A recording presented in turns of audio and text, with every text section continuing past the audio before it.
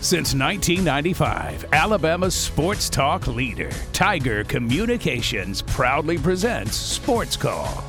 It's time to join our SportsCall crew as they discuss the latest headlines and happenings around Auburn and the entire sports world. To be part of the show, give us a call at 334-887-3401 locally or toll free at 1-888-9-TIGER-9.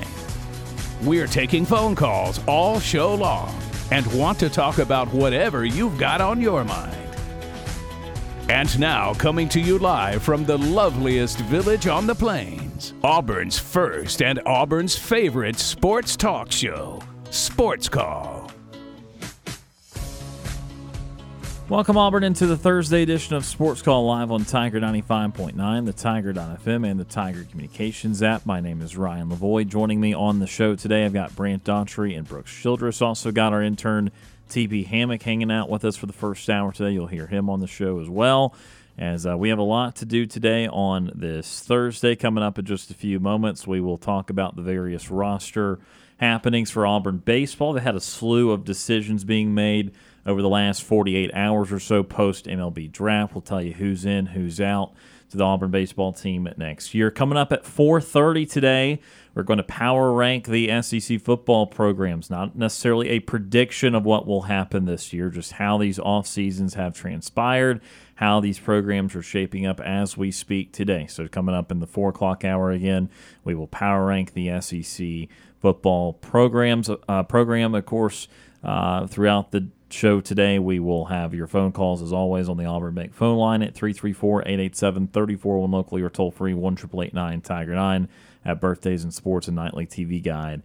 As always, Ryan, TP, Brant, and Brooks with you here this afternoon. We'll start with Brant today. Brant, how are you feeling on this Thursday? I'm excited. You know, it's Thursday, and I understand we've got tomorrow to come as well, but right now I'm thinking a lot about SEC Media Days coming up next week. We're leaving out of here Sunday, going to be up in Nashville all of next week, us three and Cam and Tom. So a loaded week, and I'm really excited for that. And you're right, a lot of roster movement from Auburn baseball, what with the draft and some guys deciding to go, some guys deciding to stay, some guys deciding to come back that I don't think people expected to come back. So a lot of interesting movement on that front. And yeah, you know, it's Thursday, and Thursday is Friday Eve, so a couple more hours, and then we're to Friday, and then it's a good day. So hopefully today's show is going to be just as good. Yeah, starting to get a little whiff of the weekend, and we've been working in the office today getting our equipment aligned and ready to go for Media Days coming up in Nashville next week. Childress has also been kind of spearheading that equipment.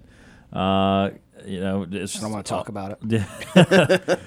Some of it not as gone as smoothly as we want it to, but we're getting all the kinks worked out in time. But Brooks, how are you feeling today? I am feeling great. It's a Thursday. We're getting close to the weekend.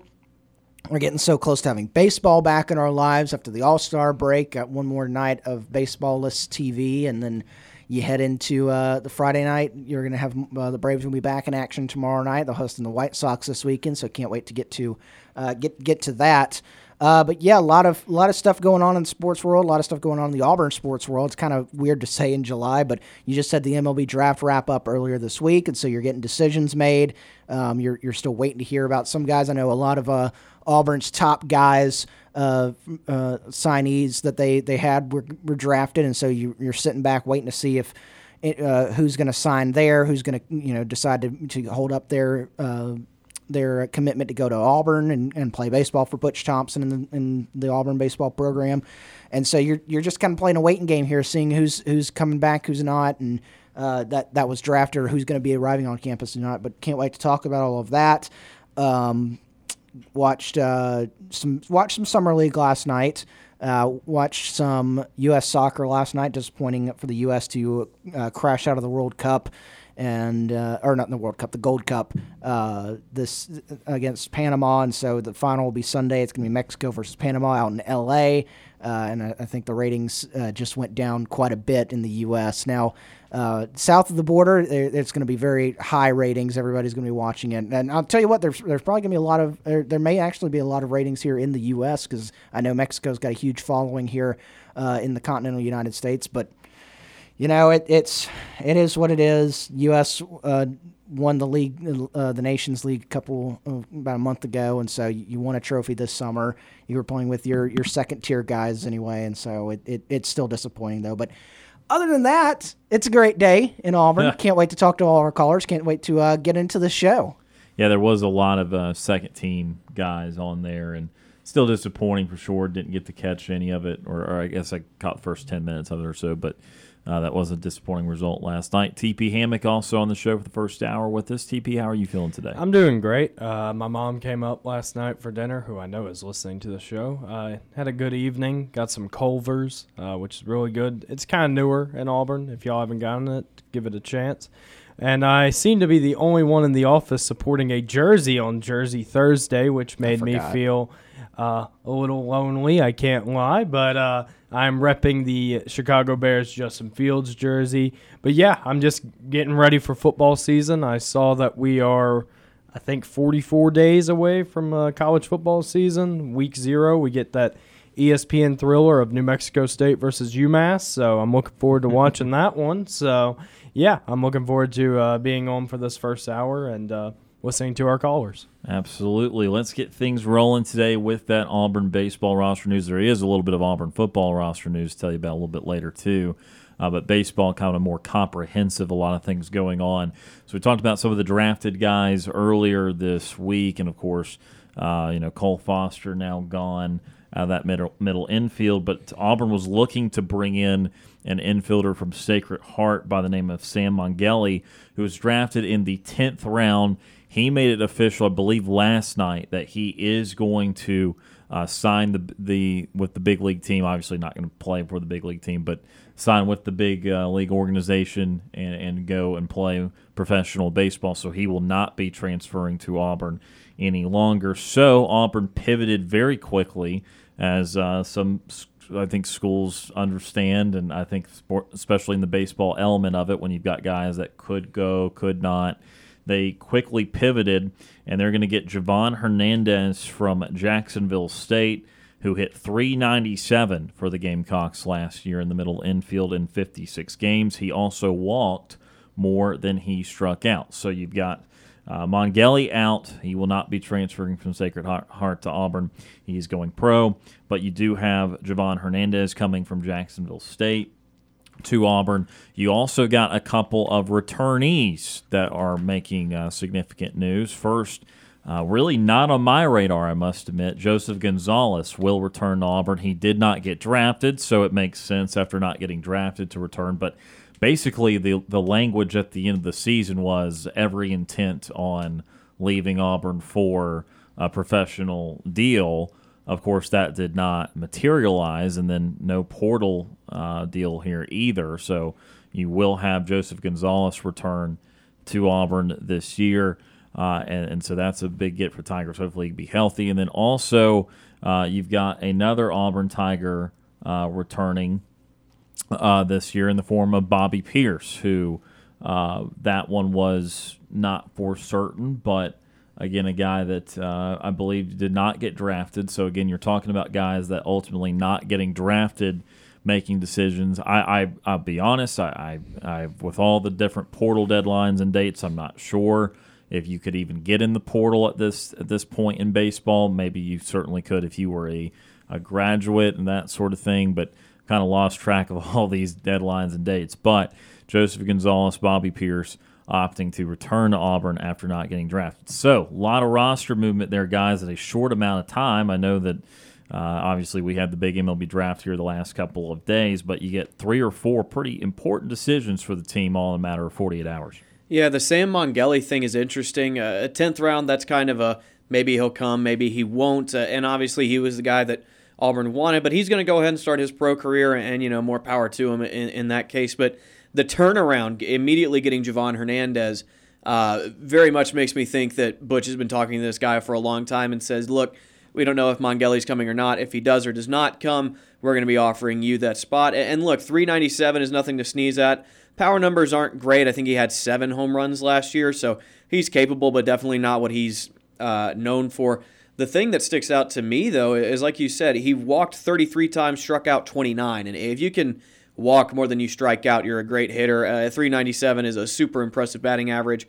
49 RBIs last year, so a great player. And then Joseph Gonzalez coming back. You and I, Ryan, have talked about that a couple of times. I expected him to be drafted and to go on. And like you said, I don't think Auburn expected him to come back if he got drafted. But his name was not called, so he's back on Auburn's roster. And now a pitching staff that was in desperate need of an ace last year and thought they were going to be searching for a new guy this year now has the ace of the staff back. Now he's got to come back from that injury healthy. He's got to be the same guy he was before he got hurt. But if he can do that, all of a sudden Auburn baseball, it looks pretty promising next year. Yeah, and I think something that helped get the kid today to Auburn is that you signed you got the commitment from his teammate earlier in the cycle. It was outfielder Mason Manners from Jacksonville State, also signed with the Tigers about a month ago or so, right after the season ended, and so he's joining the staff with his teammate.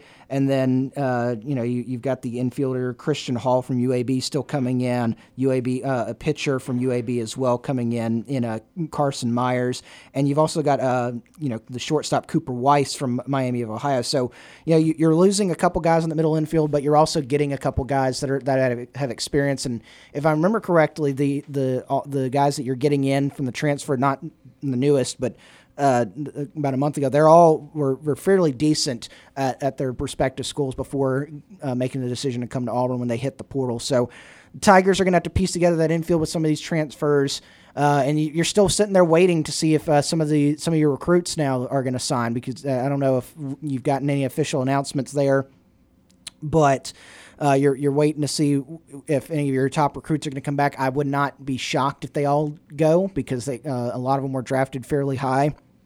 And so I still do, though, have confidence that Butch Thompson and the staff can be able to piece together through the transfer portal. They have been in the past couple years.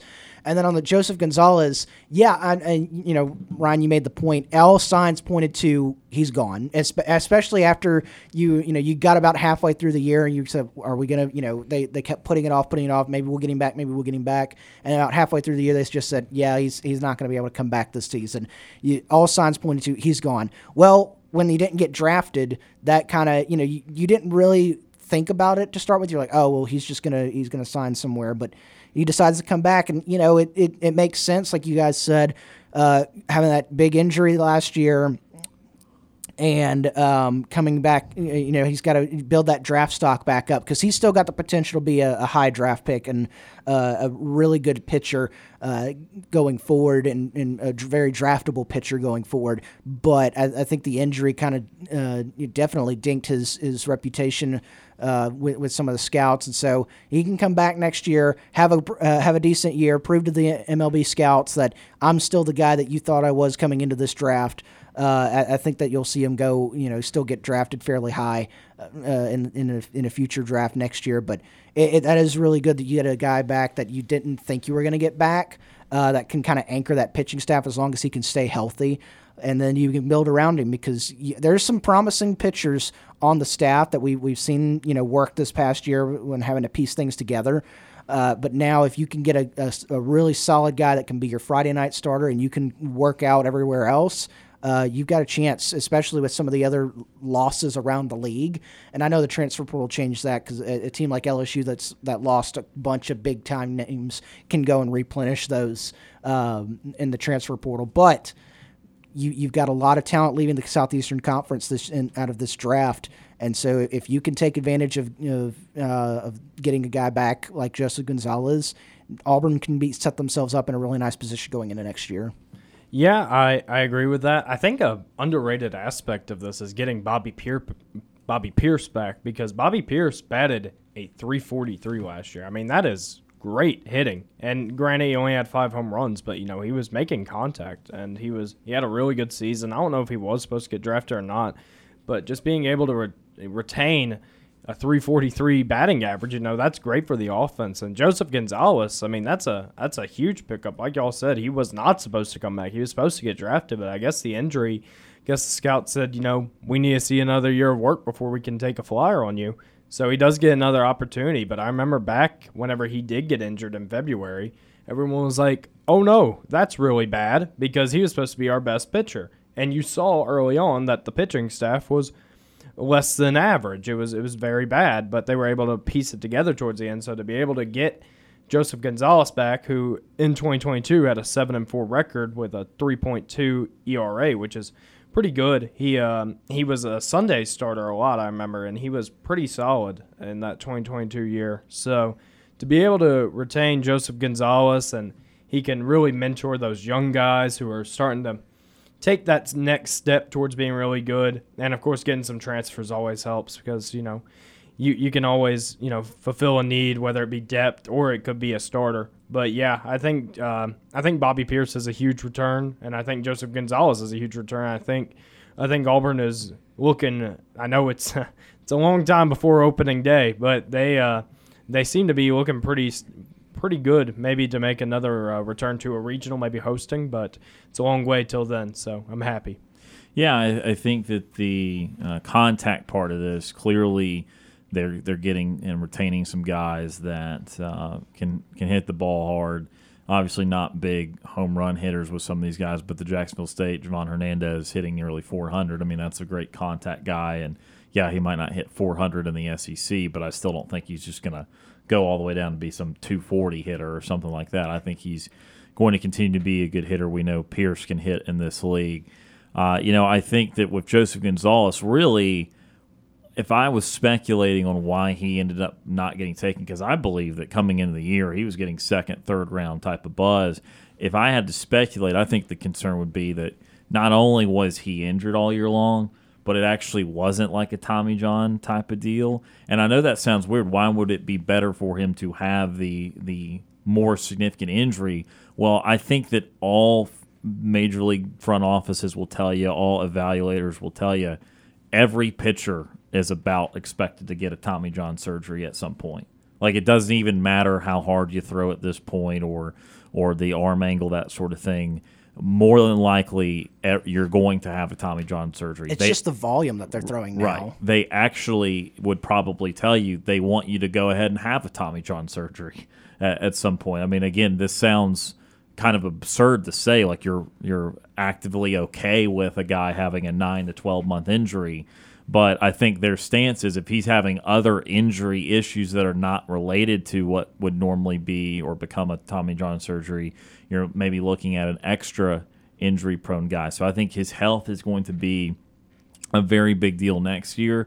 Obviously, we only saw him one game this year, but it was a rather stellar game. It was 5 shutout innings, and he looked every bit the part of an ace of a college staff, even if only for one game. So there's going to be still pretty reasonably high expectations for him next year, and it is a big get for Auburn. Obviously, again, the health part is going to matter an incredible amount for not only Auburn wanting to take advantage of his skills, but also for him trying to get to the big leagues, because I think the quality is there, but he's going to have to prove that he can stay healthy throughout a year. So Auburn didn't get the benefit from Joseph Gonzalez this year, but they might ultimately still benefit even with the injuries, because that's forcing him to play another year, which he will play at Auburn. We're going to take our first timeout of the show today. Back with more Sports Call right after this.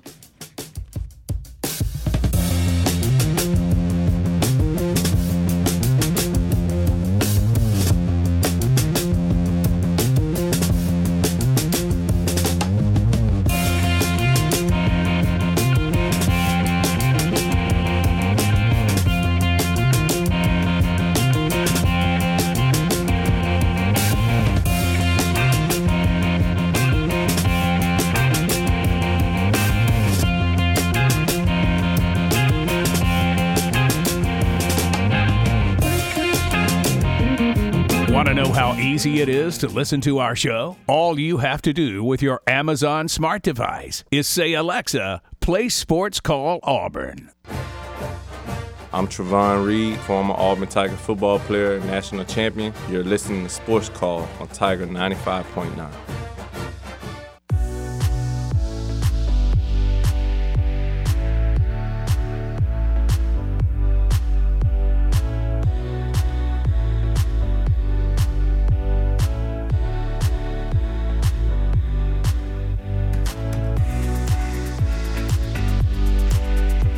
Welcome back to Sports Call on Tiger 95.9. Ryan Lavoie, Brant Daughtry, Brooks Childress, and TP Hammock with you here today on this Thursday. We're going to go to our Auburn Bank phone line for the first time today now, 334-887-34 locally or toll-free 1-888-9-TIGER-9. First up on the show today, Ward Dam Steve. Retired Ward Dam Steve is with us. Steve, how are you doing today? I'm doing much better since listening to Town Tuesdays on my podcast yesterday, guys. In fact, I'm doing so well that I'm in a tight squeeze right now at Asselwoman, Virginia. Wow, you've wandered away from Fairhope then a little ways. Yes. You guys just broke it up for me. I mean, and I wouldn't mind having 2 eggs and some fries from Freeze, Virginia, I believe. 2 egg in Florida, and then Freeze, Virginia. Yeah, that's we had a lot of good ones on Tuesday for sure. And maybe just sit down and eat them in Couch, Florida. I think you're about to get them all in if we keep going like this. Yeah. Yeah. Well, it's a dog town around here. Okay, you're going to get them all in then. Yeah. Yeah. But anyway, I loved it. And Mayo, Florida, changed its name in 2018 temporarily to Miracle Whip. Yeah, they did. Kind of like a little marketing ploy or something. Yeah. Okay, I guess they were paid by Miracle Whip to do that, or how that come about? I honestly have no idea. I don't know. Okay, well, enough of those shenanigans. But that was hilarious. Thank you very much. Was Brooks that did that? Yeah, Brooks ended up compiling all those, and we were just trying to guess them. Okay, well, let's move on, guys, real quickly, because I know my time is extremely short here. You guys are appreciated for that.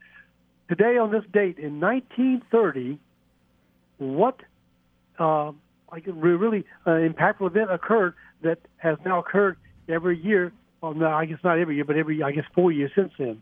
On July 13th, 1930. Something that's happened every 4 years. I mean, a World Cup? Very good. Yes. The very first World Cup was played, and who won it? Who were the teams? Oh, I don't know. What, like Brazil or something? I was about to say, I'd guess Brazil.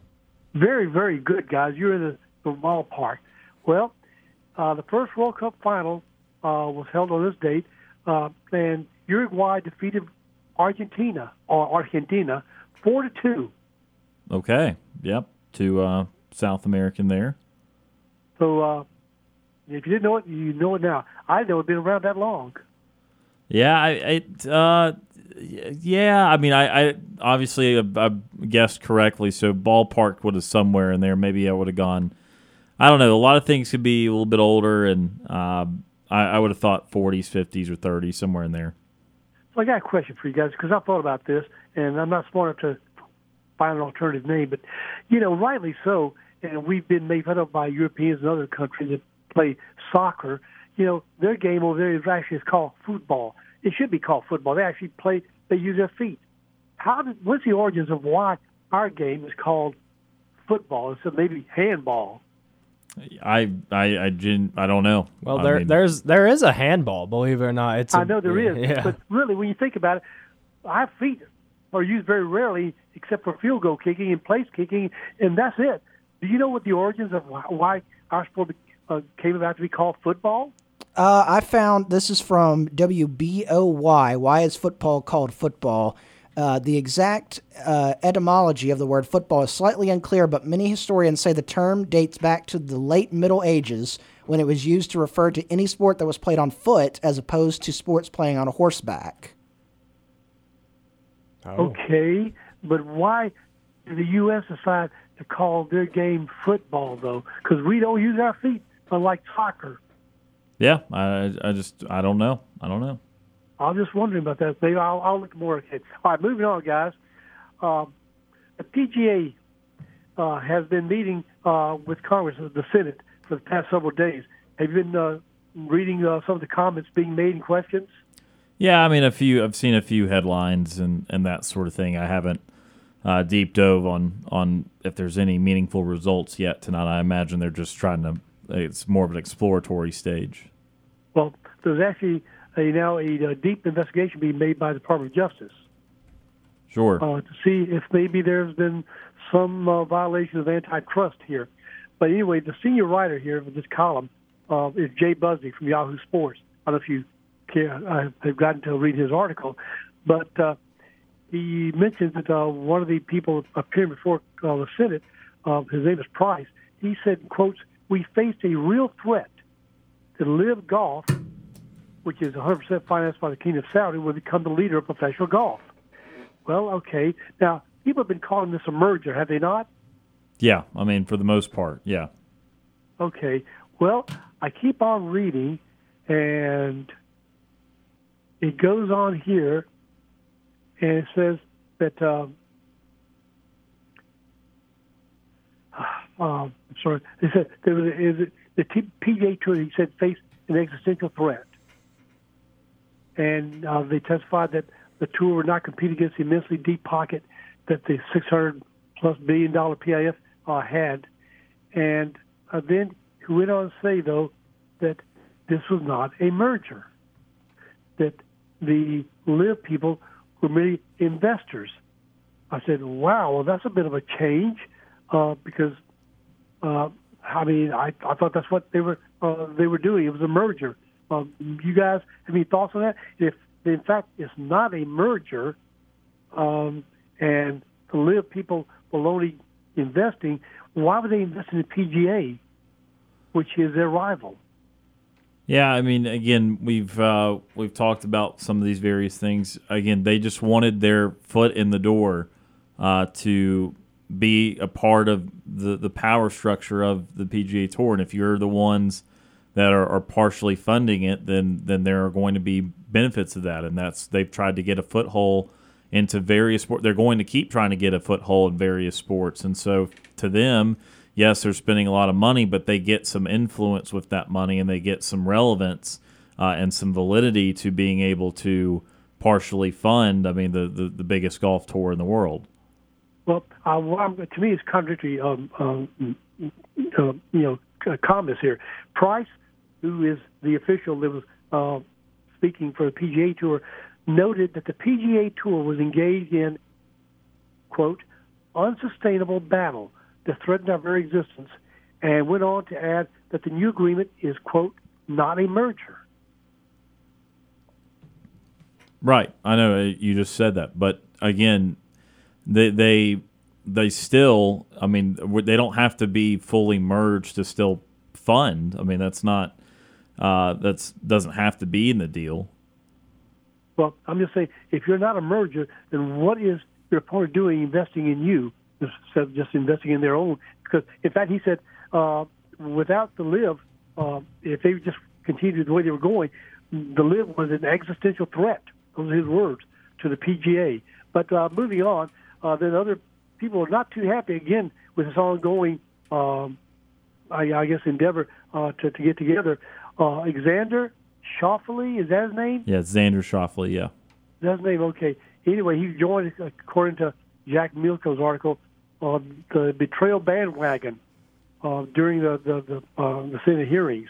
And he says, I want to play with the best players, and but he says that they feel betrayed by the PGA leadership. Guys, I don't know if this is really still a done deal or not. What are your thoughts? Yeah, I mean, it clearly does not sound like a done deal with all the committees that are getting involved, and again, even some new reporting out on what some of the asks were in the negotiating and that sort of thing. And I think that while they kind of rushed to press the agreement, it was not maybe as sealed or not maybe signed, sealed, and delivered as originally thought. And now that there's some sort of involvement by Congress and all these different avenues, it's going to take a lot more to be able to actually finalize the deal. And part of the agreement, I didn't know this, but it was in the agreement, the negotiated contract, is that Mr. Greg Norman will be dismissed in his position as, I guess he was the CEO. What was he? Well, so that was a proposed item. That was not agreed upon. It was not agreed upon. Yeah, that was what one of the things that the PGA Tour proposed, and Liv did not agree to that. And then, for example, Liv proposed that Tiger Woods and Rory McIlroy would own a live team and compete in 10 of the live events, and that was not agreed upon by the PGA Tour. So there were some of the new reporting is actually stuff that was not agreed upon in the deal. Okay, all right. So moving on, I know the baseball people who are returning. I thought that was really encouraging. And then I saw where apparently Ahad Pettiford has been now upgraded to a 5-star, and he's the second highest rated recruit behind Jabari Smith. I wasn't aware of that. Yeah, no, actually, I didn't catch that myself. I know that, again, they always start to look at different rankings and they re-rate guys and that sort of thing. And I know there has been some buzz and some momentum for him moving up, but I did not see which site exactly went ahead and did that. Yeah, this came from Nathan King article today, and he said, that apparently he's been ranked above Hardaway, above. He says he's right now the 5-star prospect now is only the below Jabari Smith in terms of rankings for basketball players at Auburn. So I said, well, that was pretty sounding upgrade and kind of commendation for him. All right, moving on real quickly, guys. How about Mr. Cam Newton? You know he'll be eligible for the Hall of Fame pretty soon, right? I think 2027, I think I want to say. Yeah. And so somebody on the blog site, Auburn 247 Sports, put up this question. Do you think that he would be a actual, electable candidate for the Hall of Fame? And then he put these criteria down for Cam Newton. He's had the more passing yards than Kurt Warner or Terry Bradshaw. Didn't know that. He's also had more passing TDs than Troy Aikman and the Jets' Joe Namath. So I thought that was pretty interesting. Of course, he's never won a Super Bowl, but then neither has Dan Marino. What do you guys think of his chances of getting to the NFL Hall of Fame? Yeah, I don't know if the opinion may vary in the studio. I don't personally think the chances are very good. I know that some of their stats there can kind of make it carved into an argument there, but we also got to remember a lot of those people that he's got more yards and more touchdowns and that sort of thing is in a complete different time period of the game. And what is, we've talked about some of the vast, statistical disparities between the 70s and 80s and the way they played then versus the way they play now and how much of a passing league it is now. And you look at Cam's career, I mean, essentially it was, an 8 or 9 year career. I mean, it was not incredibly long. There was the MVP in there, which was a big deal. But I just personally think that he needed to do it for a few more years, or if it was an 8 or 9 year career, it needed to be a little bit more dominant. It was a lot of fun, and there were highlights, and there was a couple really great years in there. But I don't think he consistently was a top 3 or 5 quarterback in the league year in, year out, which would have been needed to be able to kind of jump the line like that on a shorter career. So I love Cam, but I just don't think he's a Hall of Famer. Okay, fair enough. I'm just reading some other stats. He apparently had more rushing yards than Steve Young or John Elway and Russell Wilson. Also had more rushing TDs than Thurman Thomas, Earl Campbell, didn't know that, or Terrell Davis. Yeah, the rushing aspect of it is going to be the more impressive side of it because he was breaking some records there for quarterbacks, and he was having some really big rush totals for a quarterback. That's definitely, I think honestly, that's probably the side of it you would want to argue more if you're arguing for him to make the Hall of Fame. And again, it's not like he had some bum career. I mean, again, there were some really good stuff in there, but the NFL Hall of Fame is tougher to make than, say, the Basketball Hall of Fame. I mean, you have to be great for a long time, or you have to have a 7 or 8 year stretch that's just phenomenal. And again, there were some years in that 7 or 8 stretch because I think he started about 8 years for Carolina. There was some really good years in there, and the MVP year was obviously a big year, making the Super Bowl and all that. But I think he just needed he needed a few more really good starting years. Need to make it a little bit older because I think he was displaced as starter at his age 29 or age 30 season. So, again, for a quarterback, there's going to be a lot of resumes statistically that we're going to compare to guys that are already in the Hall from 20, 30, 40 years ago that are going to be favorable statistically. I'll give you an example. Like Kirk Cousins is going to stack up really well against a lot of Hall of Famers.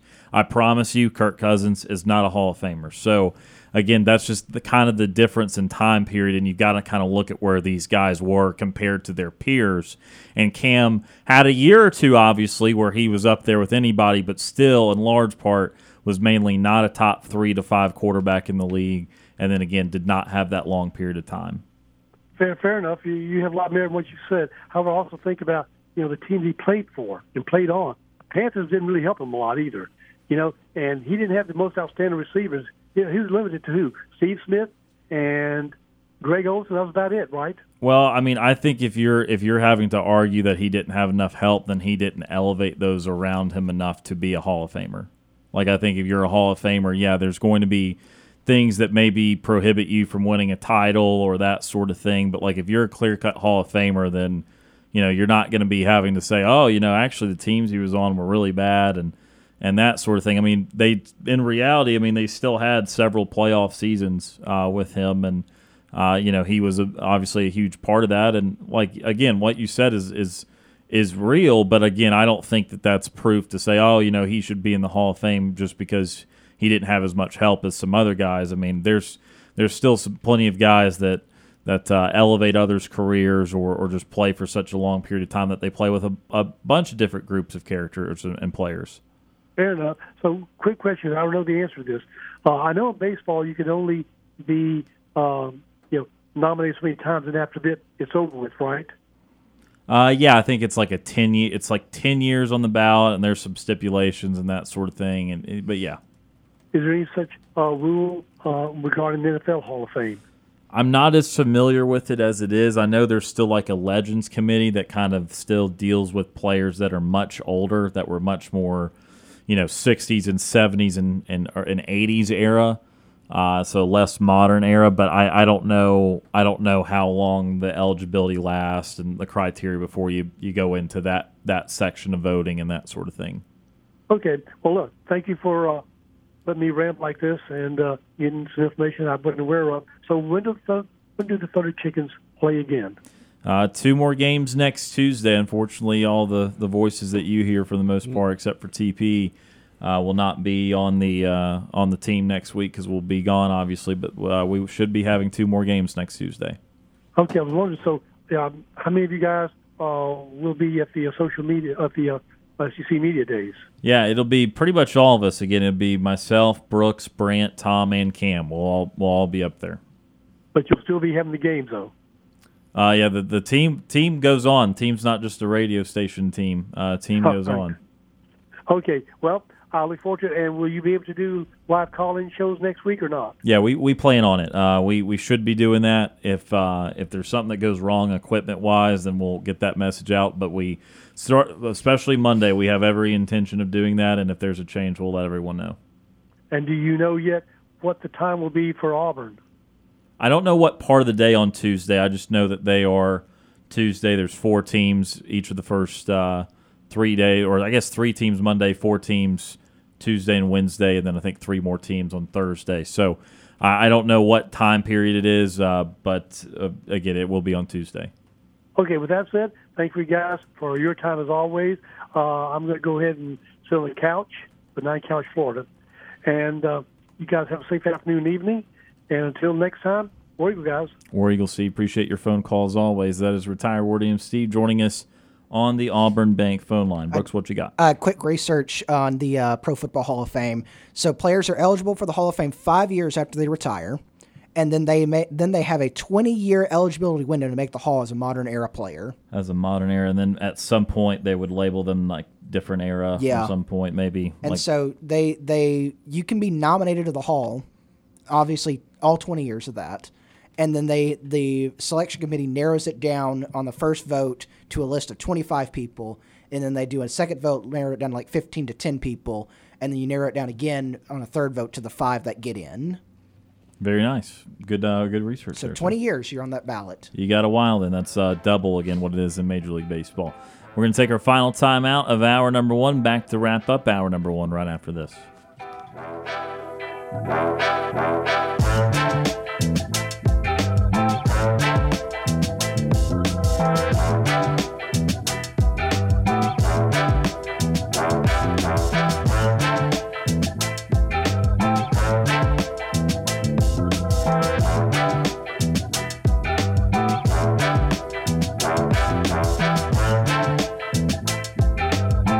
Sports Call is on the air weekdays from 3 until 6 p.m.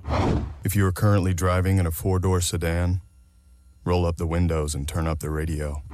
We're Auburn's first and Auburn's favorite sports talk show. I'm Deshaun Davis, former Auburn Tigers football player and all-SEC linebacker. You're listening to Sports Call on Tiger 95.9.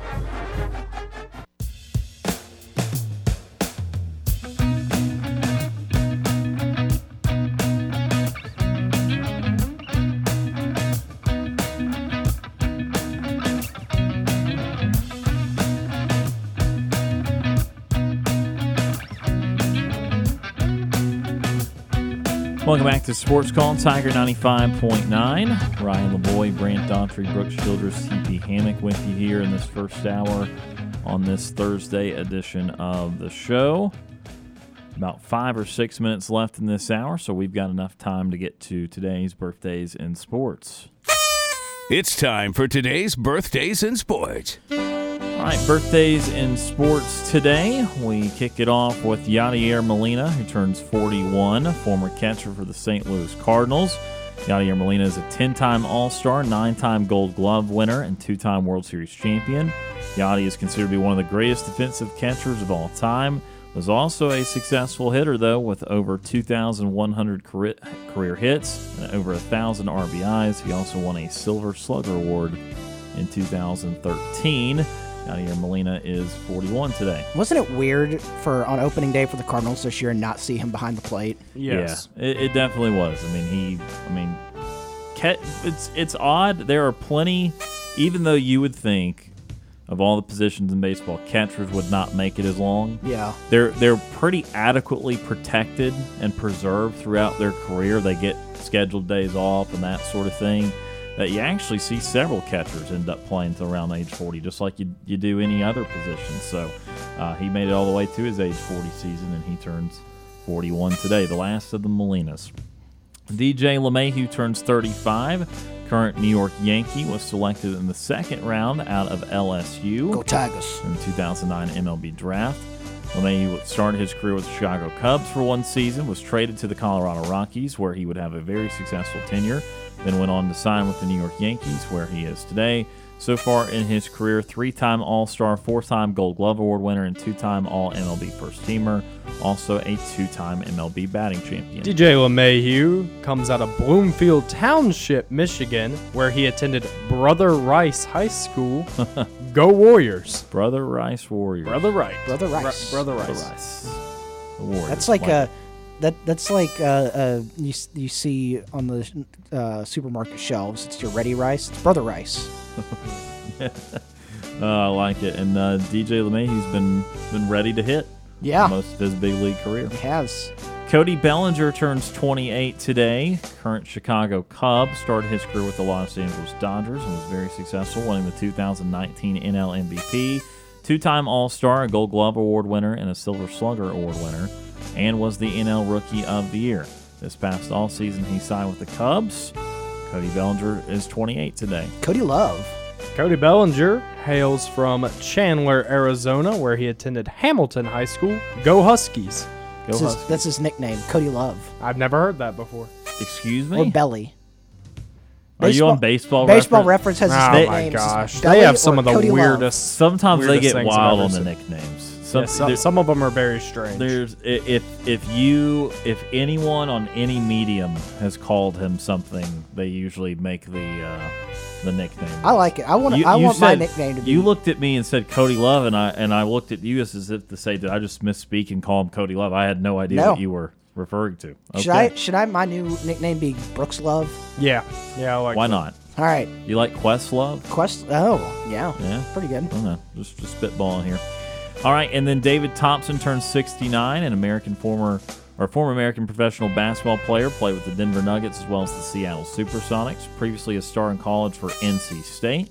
Ow! Leading the Wolfpack to its first NCAA championship in 1974. Thompson is one of the 8 players to score 70 or more points in an NBA game. He was inducted into the Naismith Basketball Hall of Fame in 1996. His career awards include a 4-time All-Star, 2-time All-NBA First-Team Selection, NBA All-Star Game MVP, National College Player of the Year, much more. His number 33 is retired by the Denver Nuggets, and his number 44 is retired by North Carolina State. David Thompson comes out of Shelby, North Carolina, where he attended Crest High School. Go Chargers! Go toothpaste. Yep, it's spelled like that. Or like Chargers. Or Chargers. So David Thompson turned 69, Cody Bellinger 28, DJ LeMahieu 35, and Yadier Molina 41. Those are the birthdays in sports today. A lot of baseball today. Day before we come back to baseball. We've been playing Immaculate Grid in the office. It's got to be a problem. It is. It's helped us be less productive for sure. There's other forms of it, but right now I think the most well structured is Immaculate Grid because it's hooked up to Baseball Reference, so you can see all the other options that you got that you could have gotten, and we've been playing that in the office each day. It's a lot of fun. It is. It really is. If you're a baseball guy out there, they do basically what it is there's 3. It's a grid, 3x3 grid. So you got 3 topics on the top, 3 on the side. Usually you got several teams involved, and then maybe a statistical category or something, or an award that someone won, and you've got to match those 2 grids. So it's like a Colorado Rocky who also played for the LA Dodgers, or an Oakland Athletic that hit 500 home runs in their career, that sort of thing. And it's a lot of fun. It really is. We've been playing it each day, and so baseball's kind of been on the brain a little bit. You know who's been tearing it up on Immaculate Grid? Justin Ferguson, our friend of the program. He's going Justin 9 Ferguson. for 9. Yeah, I'm watching. I know. Yeah. It's infuriating, really. I gave him a follow on Twitter. He did not follow me back. Don't worry. He hasn't followed me back yet. Yeah, me and Brooks keep getting like 7 out of 9 or 8 out of 9, so we keep falling just a little bit short. That will do it for hour number 1. TP, appreciate you being here, sir. I know you'll be in studio for us next week while we're media I'll be days. fielding the phone calls. Yes, sir. So absolutely give TP some love next week. And, again, appreciate you being here today. Thank y'all, as always. That will do it for hour number 1. When we continue in the show, coming up in hour number 2, we're going to start our SEC Power Rankings of the 14 football programs just ahead of SEC Media Days. Again, Power Rankings, so not necessarily prediction of 2023 or program prestige, anything like that. Just who's had a hot offseason. We'll start that about 4:30 today. That's coming up and more next.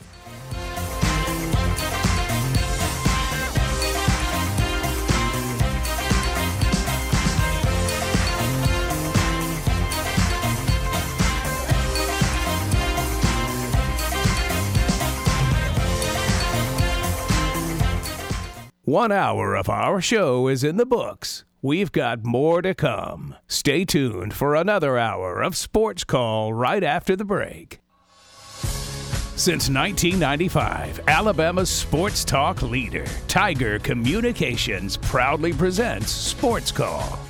It's time to join our Sports Call crew as they discuss the latest headlines and happenings around Auburn and the entire sports world. To be part of the show, give us a call at 334-887-3401 locally or toll free at 1-888-9-TIGER-9. We're taking phone calls all show long and want to talk about whatever you've got on your mind. And now, coming to you live from the loveliest village on the plains, Auburn's first and Auburn's favorite sports talk show, Sports Call. Hour number 2 of Sports Call starting right now on Tiger 95.9, the Tiger.fm, and the Tiger Communications app. Ryan Lavoie, Brant Daughtry, and Brooks Childress on this Thursday edition of the show. As we get set in a little bit, we'll have some SEC Power Rankings coming up at 4:30. Might take a good portion of the show from that point forward. I do have some more roster news to tell you about, at least in the football world. with Auburn happening last night when DeMario Tolan, the linebacker transfer, went back in the portal. Again, there were some rumblings of some personal stuff going on there. Don't know if any of that's really been confirmed, so not going to speculate. But for those wondering what happened there, I do not believe that it's anything bad on Auburn or Tolan's end. I think it's just a family issue from what I'm understanding. So DeMario Tolan will be transferring, a guy that was not necessarily slated to start, and I don't know where on the depth chart he would have fallen. Again, it's kind of hard to know before you even get to fall practice because so many of these guys even transferred late in the process too, and so you never know how the depth chart would have come out. But DeMario Tolan, the transfer linebacker, will be transferring again, and again, presumably nothing malicious going on there, nothing really on Auburn or his side wrong there, just something that's needing to happen for family reasons. Also saw this, Brant, come across a few minutes ago. We both had our eyes raised in the 3 o'clock hour, the new ACC news, which as we've continued to cover all the different TV rights deals, which all have seemed to come up kind of at the same time, all within a couple of year span here, all them kicking, all these different deals kicking in. And the latest part of it is from the ACC, where the ACC and the CW have agreed to carry 50 games between football, basketball, and women's basketball on the CW through the 2026-27 season. And that does start this year on September the 9th when Pittsburgh will play Cincinnati on the CW. I thought about this more. It shocked me a little less as I thought about it because this is through Raycom, and Raycom obviously used to have a hand in the SEC when they would broadcast stuff on CW. I've actually recalled in years past, especially before the ACC network became a big thing, that you would see the occasional, if you flipped on your channel, you would see the occasional ACC game on the CW. So as I thought about this was actually maybe not as eye-popping as when I first looked at the screen and my mouth dropped open. I don't know if it's just because of the live element being on CW. CW's just become kind of the butt of the joke. But, 50 games, approximately 12, 13 college football games, and then a bunch of men's and women's basketball game coming to the CW starting this year from the ACC. Yeah, about one football game a week. I figure it would probably be the same thing for the basketball games as well. And it's interesting because we had heard the Pac-12 in connection to the CW because they still don't have anybody to broadcast their games. They've still not agreed to a media rights deal, which opens a whole nother can of worms. Yeah, but now the ACC agreeing with CW, and that takes what felt like the bottom of the barrel kind of off the table for them. The Pac-12 doesn't really have much going on right now. But the ACC and the CW is a pairing that I don't think anybody saw coming, and certainly a very interesting one. There's a lot of jokes going around on Twitter right now, and they're way funnier than anything I could say here. So it's weird that the CW is getting into sports broadcasting. I'll say that. Well, they've had their run of shows that draw such little ratings. I mean, honestly, like they're probably realizing they can get more out of the sports space. I mean, that is part of it. Now, we start to wonder, like, at what point is the tipping point of networks and entities paying too much for product and too much for inventory and that sort of thing, and we wonder how much they get back off of this stuff. But, the CW was kind of out there as a Pac-12 option. Just reading off of what Brandon Marcello is saying on Twitter, the household reach is still something that, whether it's funny or not, but with serious stuff being on the CW, it's available currently in 99.5% of U.S. households via 203 local stations. That number will drop in September when 8 stations go independent. That'll drop 13.9% of U.S. TV households. But the CW app has 90 million plus downloads, which I guess I just did not realize Brooks Childress is one of them. I'm actually one of them on the Roku that I've got. I think we use it for different things, though. Yeah, you think so? Yeah. What do you use it for? I watch The Live a little bit. Oh, yeah, we do. I don't watch that. Yeah. But I just had it to have it. There was a show or two that came on that I used to watch, and I don't know. I don't delete apps. One of your favorite shows of all time was on there. Originally, before I even downloaded it, Smallville, I was on there. But yeah, I mean, what do you think of this, Brooks? It sounds like we went back in time. It really sounds like we went back in time, because if you remember, and I know the jokes are flying, but the ACC used to be on was on Raycom. Yeah. And there was a lot of CW affiliates that were with Raycom Sports. I know there was I know at home in Baldwin County, Raycom had UTV 44 and CW 55. And so the UTV 44 was the SEC network, and then they did a little bit of ACC, and then Raycom with the ACC network. The original ACC network was on the CW affiliate down there. And so and what Brandon Marcello said here, the games will be produced by Raycom. It's like we're going back in time about 5 to 10 years. Right. And so you know, people can make the jokes, but it worked before. You had the viewership, and like you said, Ryan, like Brandon Marcello pointed out, CW is available in 99.5% of households via 203 local stations. You can't get much broader coverage than that. Then 99% of households in the U.S. have access to your product. Yeah. Meanwhile, the Pac-12 is going to be on, like, I don't know, Dog TV or something whenever they figure this out, and it'll be you'll come home and Fido's going to be watching UCLA versus USC volleyball or something. I don't know. But the program before Washington Huskies football is an actual show about Huskies. That's right, and it's just a husky playing with a little squeak toy to get the dog's attention. But it's a good. You've got, if you're the ACC, the biggest name in sports is ESPN. You've got your deal with them. You've got the ACC network. It's a pretty widespread reach, not as wide as the SEC network, obviously, but you know, it's still, you've got your games on ESPN channels, and then you're going to throw basketball and football onto the CW, which, like we said, available to almost everybody in the country. I think it's a good move. I like it. And it also feels, you know, in a culture that continues to praise nostalgia, and you know, you've had so many points come out in different medias that you throw it back to this, and that, you know, there was a few years where Throwback Thursday was a huge thing. Everybody, Throwback Thursday, let's do this. You've got Stranger Things brought back the 80s nostalgia.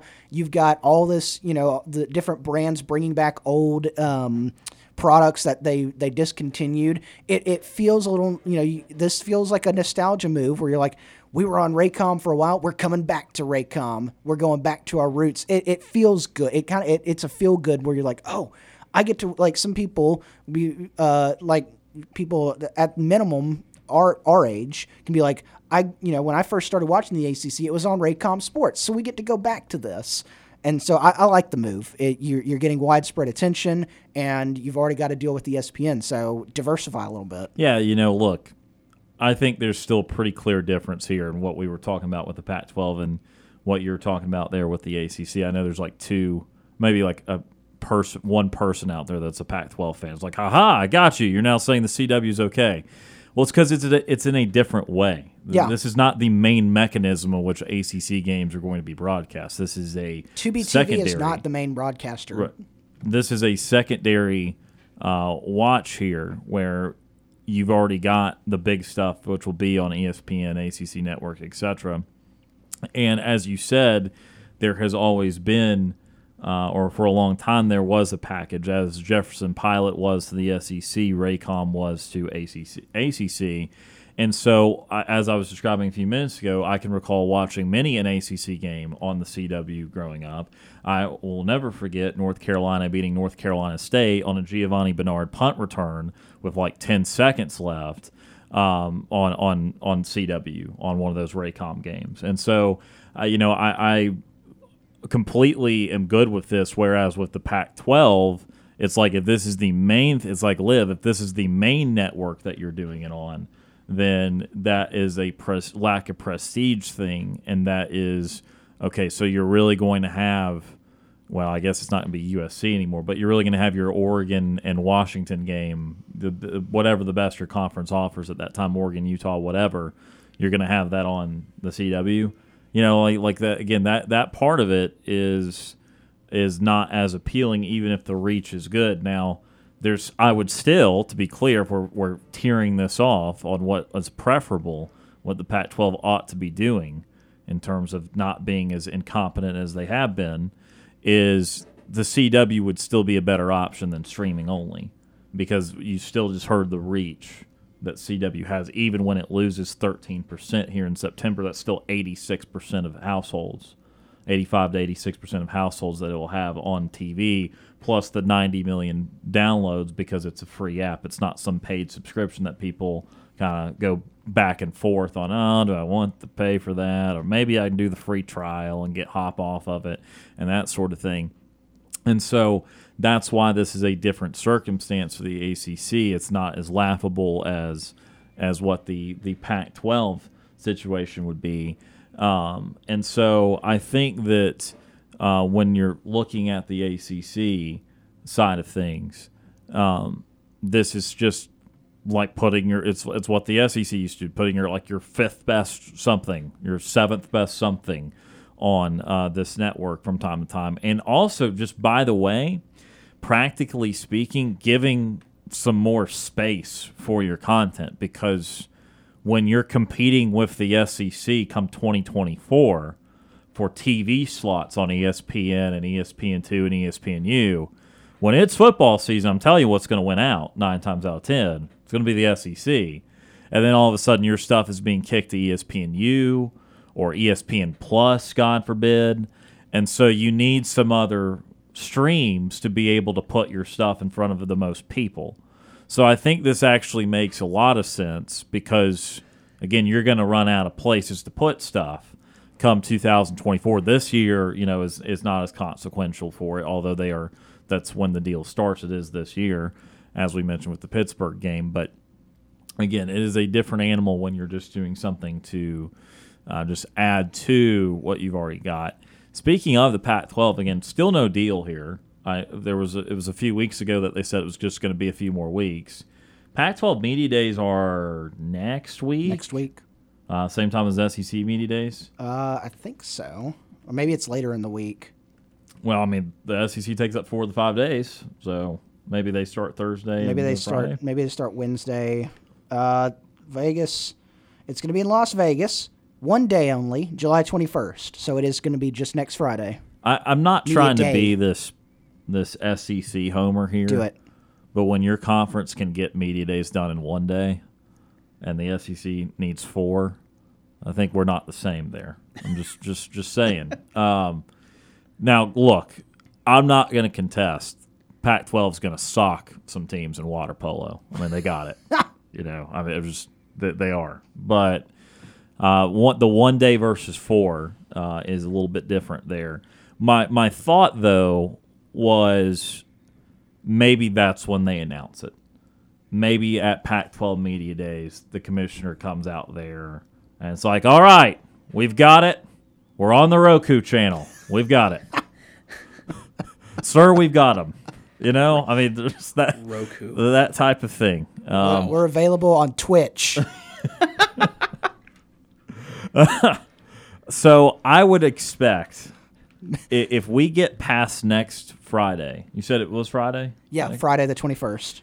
If you get past next Friday and still don't have a Pac-12 TV deal, maybe that's going to cause more angst because that's just when you announce things. Like, it's media. It's for the media to consume. It's for everyone to consume. So you like to prop yourselves up. I mean, there's stuff coming out of Big 12 Media Days. Sonny Dykes kind of making fun of Texas A&M and Missouri for not having much success in the SEC. And then I think he made some reference to, like, I can't wait for the Rutgers-UCLA rivalry in the Big Ten. And so he's obviously jabbing at schools that obviously are newcomers and that sort of thing. But it's a public posturing exercise. And so if the Pac-12 does not even have a media rights deal to posture about, what are they going to posture about? We haven't lost anyone else yet. We're hanging in there. We were rumored to be in the conversation for San Diego State, but they're not coming. So, So I didn't know this would turn into a Pac-12 bash.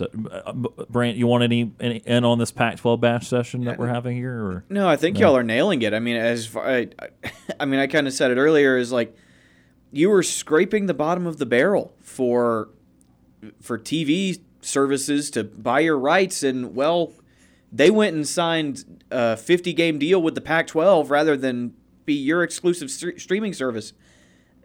It's kind of brutal. It's kind of brutal out west right now. This week on Spectrum On Demand. Hey, look, Spectrum. I hear that what a service Spectrum is. I hear that the UC Irvine Anteaters can provide $50,000 of value. Maybe you should look into some anteaters or something. I don't know. San Diego State said no, man. Yeah, that was a weird bit too, where, again, not that we need to spend gobs of time on San Diego State, but they had a letter to the Mountain West that was like, if we were to leave, what would that look like? Could we do it a year early? And which, of course, the Mountain West, being a conference that's trying to survive on its own and trying to actually make some gains. I mean, look, any conference has a shot at being a playoff conference now. Yeah. There's 6 playoff bids that are automatic.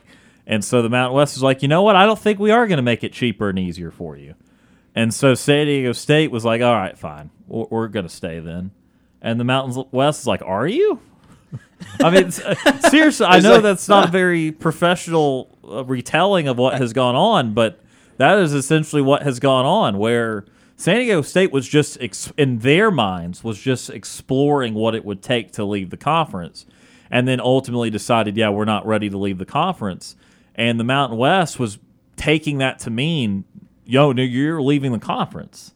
And so there's been this bickering about if they're even going to be allowed to stay in the conference. I don't know. It's a little tepid, a little angst out there between San Diego State and the Mountain West. But yeah, San Diego State that might have been the groundwork for them leaving for the Pac-12, but certainly no public proclamation of that has been made, given the opportunity to do so. So I don't know what's going on there. But again, it stems from lack of TV deals. So going back to the original point of the ACC part of it, that is because they are just strengthening the avenues to be able to broadcast their stuff once the SEC takes over more of the space. Whereas the Pac-12 is trying to find a main partner to begin with. They're trying to find any space to occupy, and they have not done that so far. We're going to take our first timeout in hour number 2. When we come back, we're going to go ahead and jump into the SEC power rankings. We've been talking football. Let's talk about some of these actual teams. We're going to start power ranking the SEC right after this.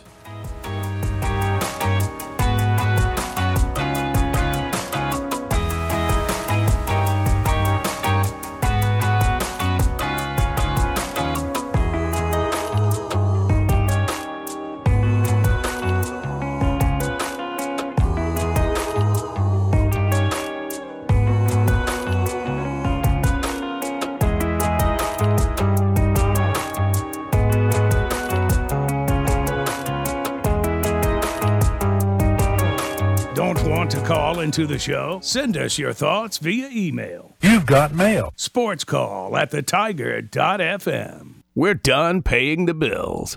Now back to Sports Call on Tiger 95.9.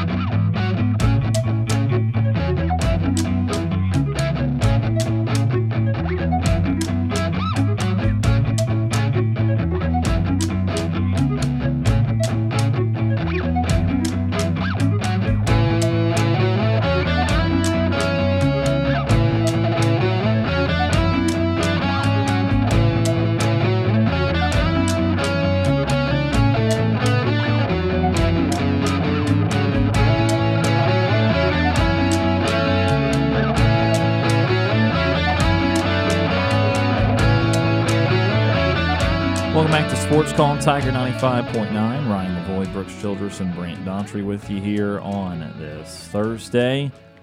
Time to talk some SEC football. Time to talk some power rankings for this offseason as we head to SEC Media Days next week.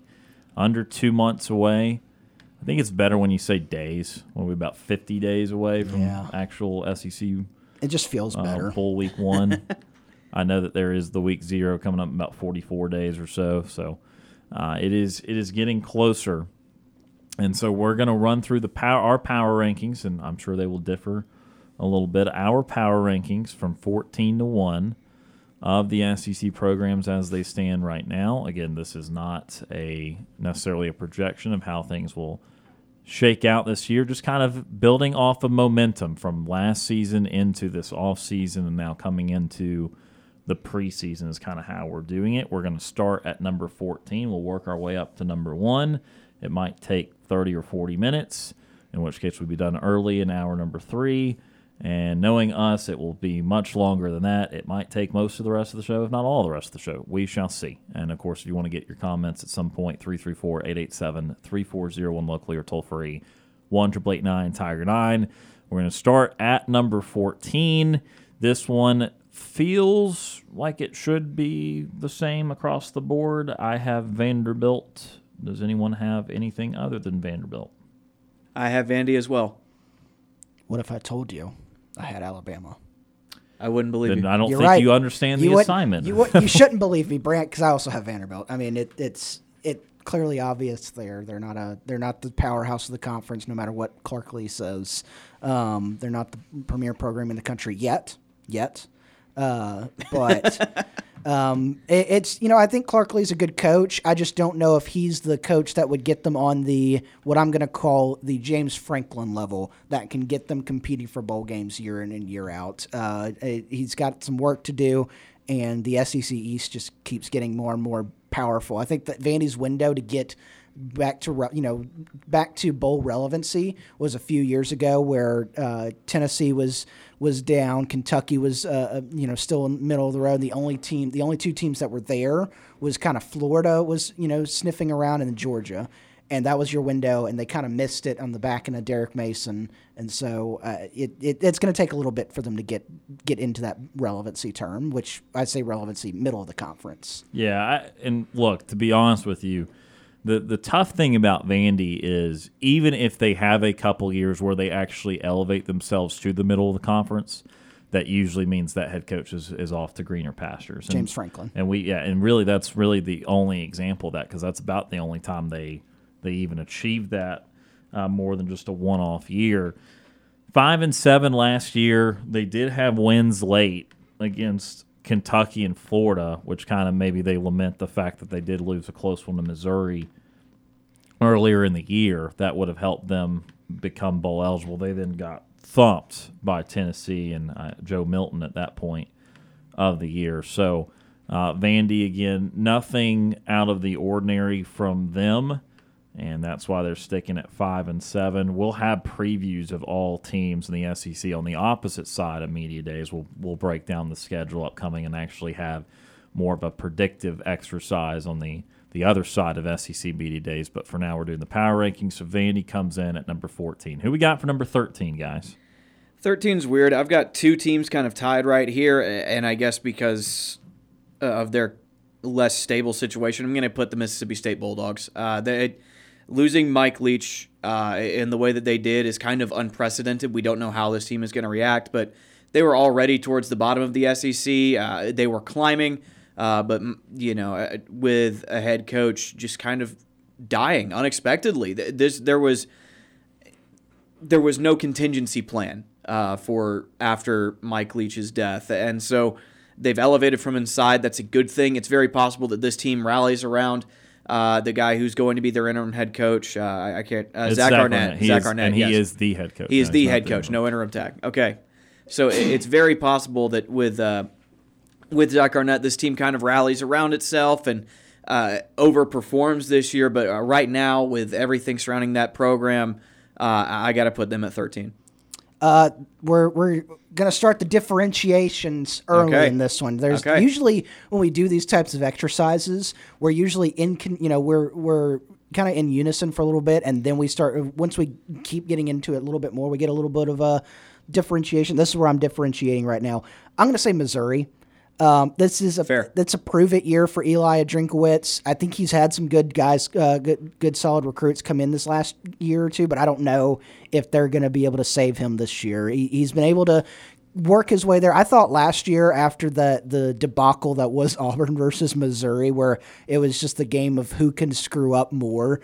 It felt like the. What was a few years ago, was it 2016 Auburn LSU, where everyone was like, oh, whoever loses this game, the coach could get fired.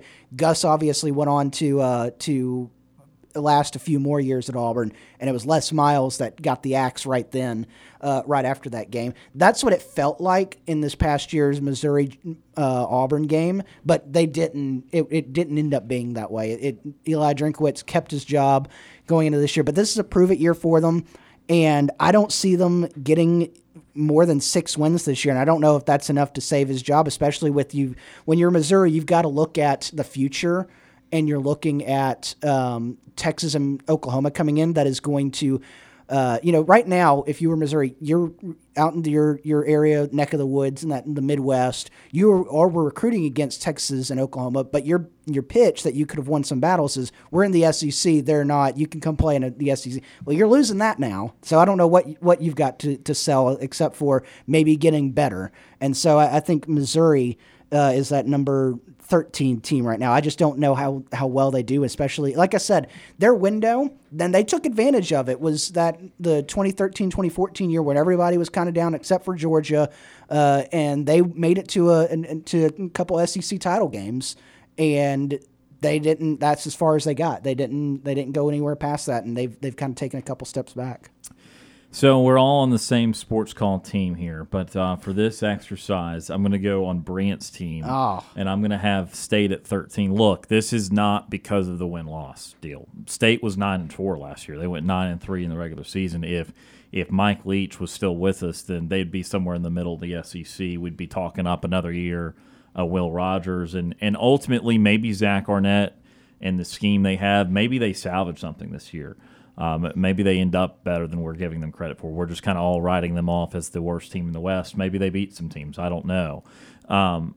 It certainly wouldn't absolutely shock me because of Will Rogers and the experience he has. But how can you have less momentum than what's happened to them? I mean, honestly, I even thought about having a surprise putting them 14th because it's just like that is a crushing feeling to that program, to the – I mean, it wasn't even just them. It was the college football world. We all had opinions. We all knew about Mike Leach. He was a famous figure in college football, regardless of the accolades and actually what he won or lost on the field. Like, everyone knew who Mike Leach was. And so for that program to go through that, that's just it's not even a dent. It's a huge hole in that program. And Arnett being there, look, you kind of have to go with someone that kind of knows the players and that sort of thing. And he was getting certainly credit for his defenses there. So again, it's not something just unbelievable for him to get that job, but still, there's really no telling. And they look, again, as a team, they might end up better than Missouri this year. Fine, but I just think their momentum of having to deal with what they've dealt with puts them at or near the bottom of the league, and that's why I have them 13th. If you want to look at some other metrics like portal rankings, they were 41st in portal rankings on 247 versus Missouri's 36. If you wanted to get into the roster stuff of it, but again, more than anything, it's just it's the Mike Leach dynamic. So for number 12. As we progress on, this is where I had Missouri. I assume, Brant, did you have Missouri at 12? Yeah, this is also where I had Missouri. And then did you have Mississippi State at 12, Brooks, or did you have someone else at 12? There was a couple teams that I was thinking about, but I did have Mississippi State down there at 12. I honestly thought about putting Auburn down at 12, but I think that Mississippi State is it's like you guys said, you had it was such a shock to the program that you've had that change, and I think that Arnett can do some good things, but at that moment you were not going to do a full-on coaching search, and so I think he can do some good things. But it's going to take a little bit. If he's going to succeed, it's going to take a year or two to get his feet under him, because this like you said, Ryan, he was getting credit for good defenses there, but overall the team was still geared toward an offensive coach, an offensive head coach. They put more emphasis on recruiting offense, and so with the defensive head coach coming in trying to do some different things, I think it could take a year or two. So I'd have Mississippi State there at 12. All right, and then Missouri at 12 for you, Brant? Yeah, Missouri is such a weird scenario to me. Eli Drinkwitz, we're reading right now, I believe this is Phil Steele's 2023 college football preview magazine that I'm reading this out of. But Drinkwitz is 3 for 3 on bowls. He's been to 3 bowls in 3 years, but he still has a losing record as the head coach at Missouri. And he got extended anyway in this past offseason. That's just kind of bizarre to me, but like I said, stability is the reason that I have them over Mississippi State, and part of that is that Drinkwitz has been there for a little bit, and he did just get extended. But like Brooks said, this is kind of a prove-it year for him. He has been less than stellar. I mean, kind of keeping Missouri where they've always been as kind of this 500 team, maybe a little bit lower. So Missouri is coming in at 12. I don't expect them to do much this year. Yeah, I've got Missouri at 12. They...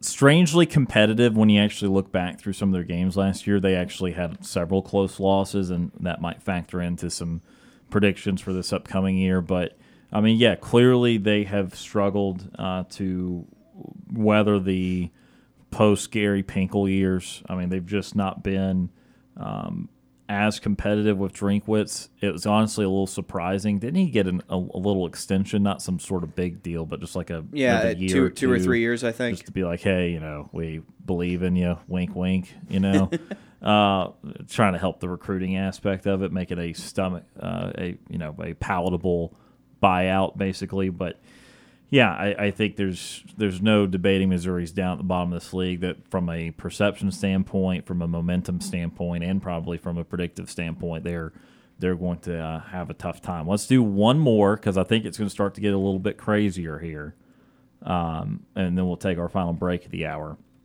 Number 11, who we got?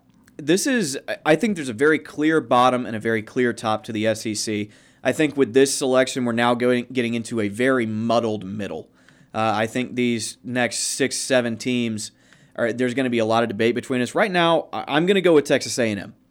I think that they are a team that had super high expectations coming into last year, and those expectations were not reached. They were very bad last year. They have a coach that they are on the hook for a lot of money for.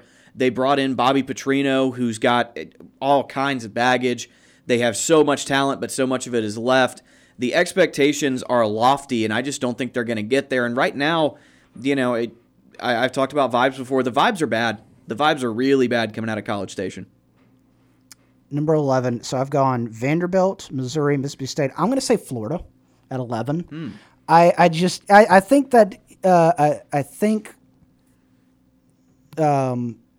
coach name. Billy Napier. Billy Napier, thank you.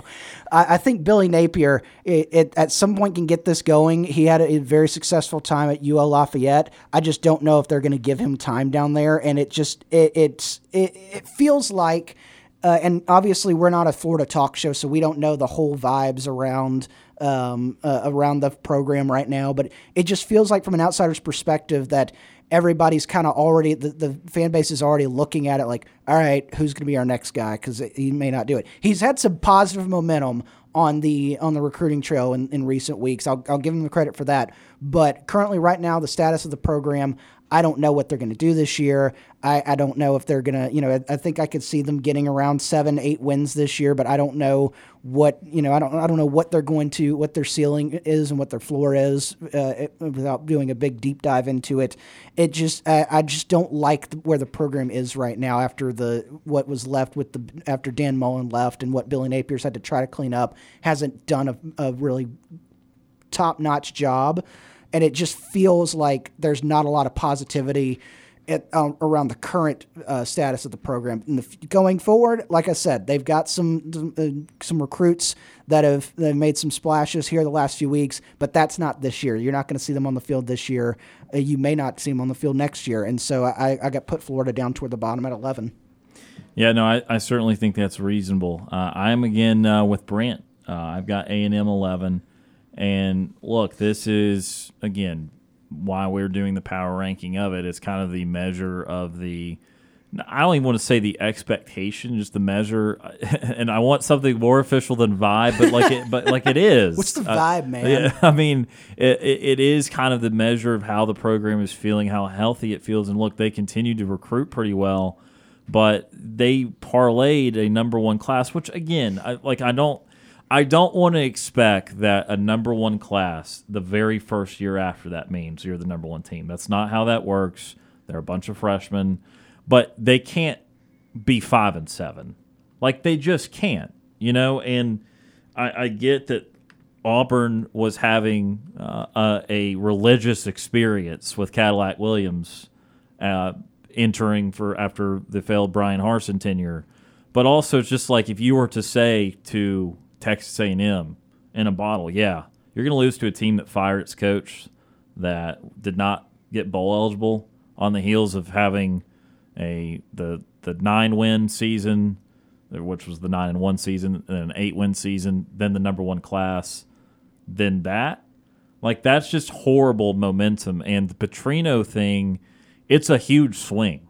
And it's not necessarily a good swing. Huge swings are not necessarily good swings. Sometimes you hit it 450 feet, and it's this beautiful thing. Sometimes you strike out, and that's clearly they know they needed a big swing with their coordinator hire, but that doesn't necessarily mean it gives them momentum points. It just means that they recognize one of the issues. So I do have A&M at 11. Look, their season, they have a wide range of outcomes this year. We'll get to that at some point down the line, but I think momentum-wise, where the program is, and the anxiety around the program from spending all this NIL money and not getting much from it the last 12 months or so, look, that puts them down towards the bottom of the league, although I agree that it is a clear tier above the 12 through 14 tier. And this, I don't know, about 5 through 11 all kind of gets muddled for me, and we're going to continue to go through that. We're doing the SEC Power Rankings back right after this short break.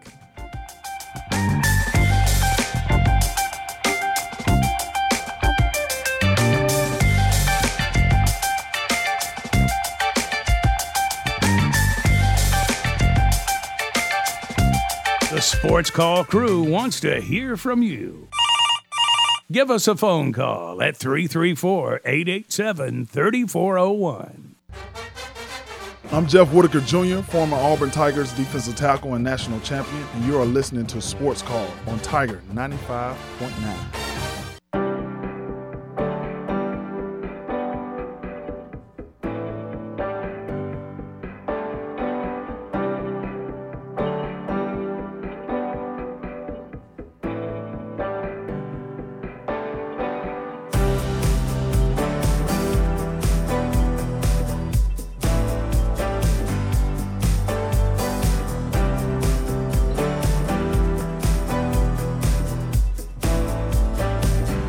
Welcome back to Sports Call, Tiger 95.9. Ryan, Brant, and Brooks with you here on this Thursday. About 5 minutes left here in hour number 2. We're running through our SEC Power Rankings as we get set for SEC Media Days coming up next week. Got really the whole crew coming. Us three. Also have Tom Peavy and Cam Berry all there. So we'll be mixing and matching different interviews. Brooks is already hard at work getting some interviews lined up. We're planning on having a lot of good content throughout the week at SEC Media Days.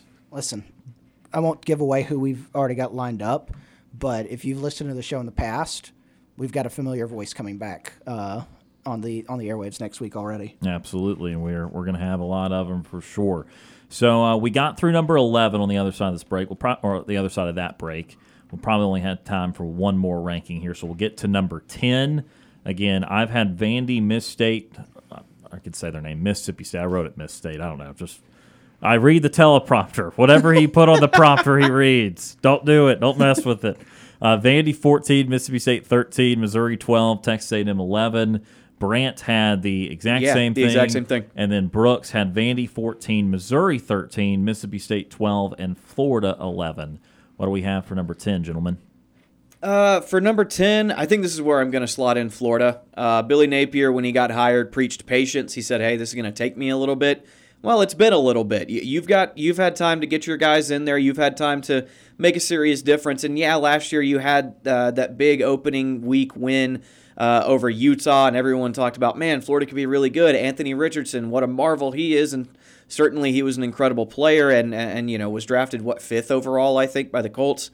And is expected to be a game changer in the NFL if they can mold him and shape him correctly. But, man, the rest of their season wasn't great. And now they've lost Anthony Richardson, their superstar. And, I don't know who else coming back for that team, but you've lost the biggest names. And Billy Napier's been a little bit disappointing. And, I mean, Brooks talked about it all in the last segment, so I'm not going to rehash everything. But Florida, the expectation for them to be a consistent contender is now, and Billy Napier has just not shown that he's going to be able to do that yet. Number 10, I'm going to go with the team that you guys just mentioned a moment ago, Texas A&M. I do think that they've got a chance to rebound here this year. I think that if they've got a chance to take another step forward, I don't know what's going to come of the Bobby Petrino hiring as offensive coordinator. I think you've started to get into that point that A&M is that Auburn was in a few years ago with Gus Malzahn, where you're asking Jimbo Fisher every single year who's calling the plays, because now you're bringing in an offensive coordinator. You're saying Bobby Petrino, you're calling the plays. We're molding our offenses together. You're calling the plays. Well, if it works this year.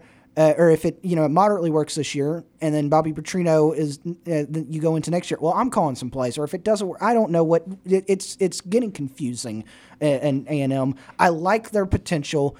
I still think Jimbo Fisher's a really good coach. I think he's got a chance to rebound it, but coming off of that year last year, and it's like you said, Ryan, you went into the game late in the year against an Auburn team that, again, was riding the emotional high of Cadillac Williams being there, but you still went to that game and you lost it, and you're not in a good spot right now if you're Texas A&M.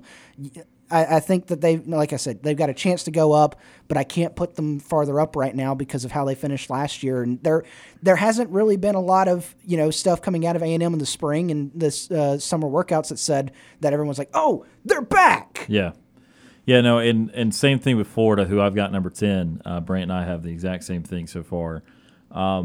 Look, the A&M bit, another second on that is, like, they care so much. They're getting so little out of their resources that they're expending. And it goes to show you that it's not always just money related, because there's other aspects to it. But for all the teams in their space from a win-loss wise, they have the best facilities, they have the most money, they have as much desire as anybody, and they're doing a lot, or they're doing nothing with a lot. And that has been continually not shocking, because their history is not something special. But it's just for a team that has tried various different ways to elevate themselves. 100,000-seat behemoth of a stadium. I mean, they check a lot of boxes of what you're looking for in a modern college football program, but they have just not checked the win-loss box, and that's the most important box to check. I've got Florida 10 like Brant. I just think that they've started to steady the ship recruiting-wise. I think better results coming out of there. I think they were 13th in the 2023 cycle. They were top 25 in their portal edition, so fine, but also Florida feels they're capable of more. I think with Napier in year 2, there's expected to be a leap. Another reason why they're towards the bottom of the league, listen how they finished last year. They finally lost Florida State, who'd been an ailing program. They still had pretty good success on Florida State post Jimbo Fisher, and lost to Vanderbilt, remember. That was the next to last game of the year. So they lost 2 in a row, and it's not that it was 2 in a row, because that happens, but losing to Vandy there really took any steam out of what was left. out of that season. We are out of time for hour number 2. We're into the top 10 of our SEC power rankings coming into the 2023 season. We will continue with our list after this timeout.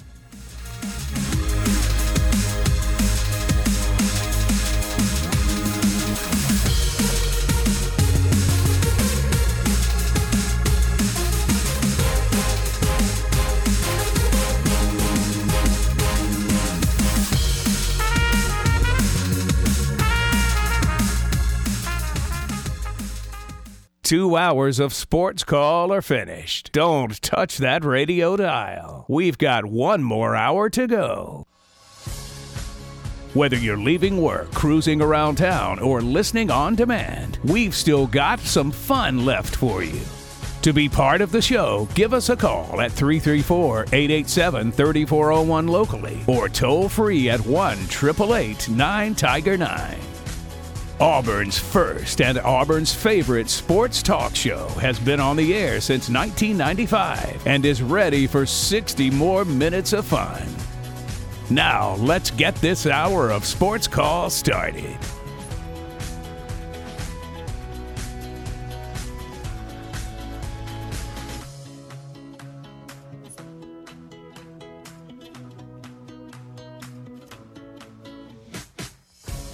Hour number 3 of Sports Call starting right now. Tiger 95.9, the Tiger.fm, and the Tiger Communications app. Ryan Lavoie, Brant Daughtry, and Brooks Childress with you here on this Thursday. We are power ranking the 14 SEC football programs. I set a number there. You know how many there are. That number will change 12 months from now. So this is the last time we'll be doing an off-season power ranking with just 14 members of the SEC. We've gone through 14 through 10 so far. And if you missed any of that, you can go check it out in the Sports Call podcast brought to you by Coca-Cola. If you ever miss Sports Call Live or if you want to hear something again, make sure you go back and listen to our show on demand wherever you get your podcast. Enjoy an ice-cold Coca-Cola to go along with the hottest sports talk, Coca-Cola. Taste the feeling. I know I enjoyed a great vanilla Coke last night. I enjoyed a great Coke at lunch. And there we go.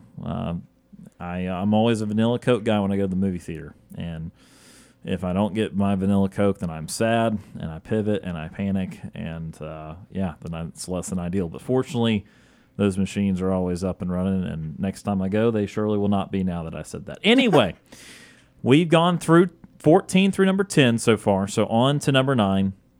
Again, a reminder that Brant and I had the same 14 through 10. We had Vandy, Mississippi State, Missouri, Texas A&M, and Florida number 10.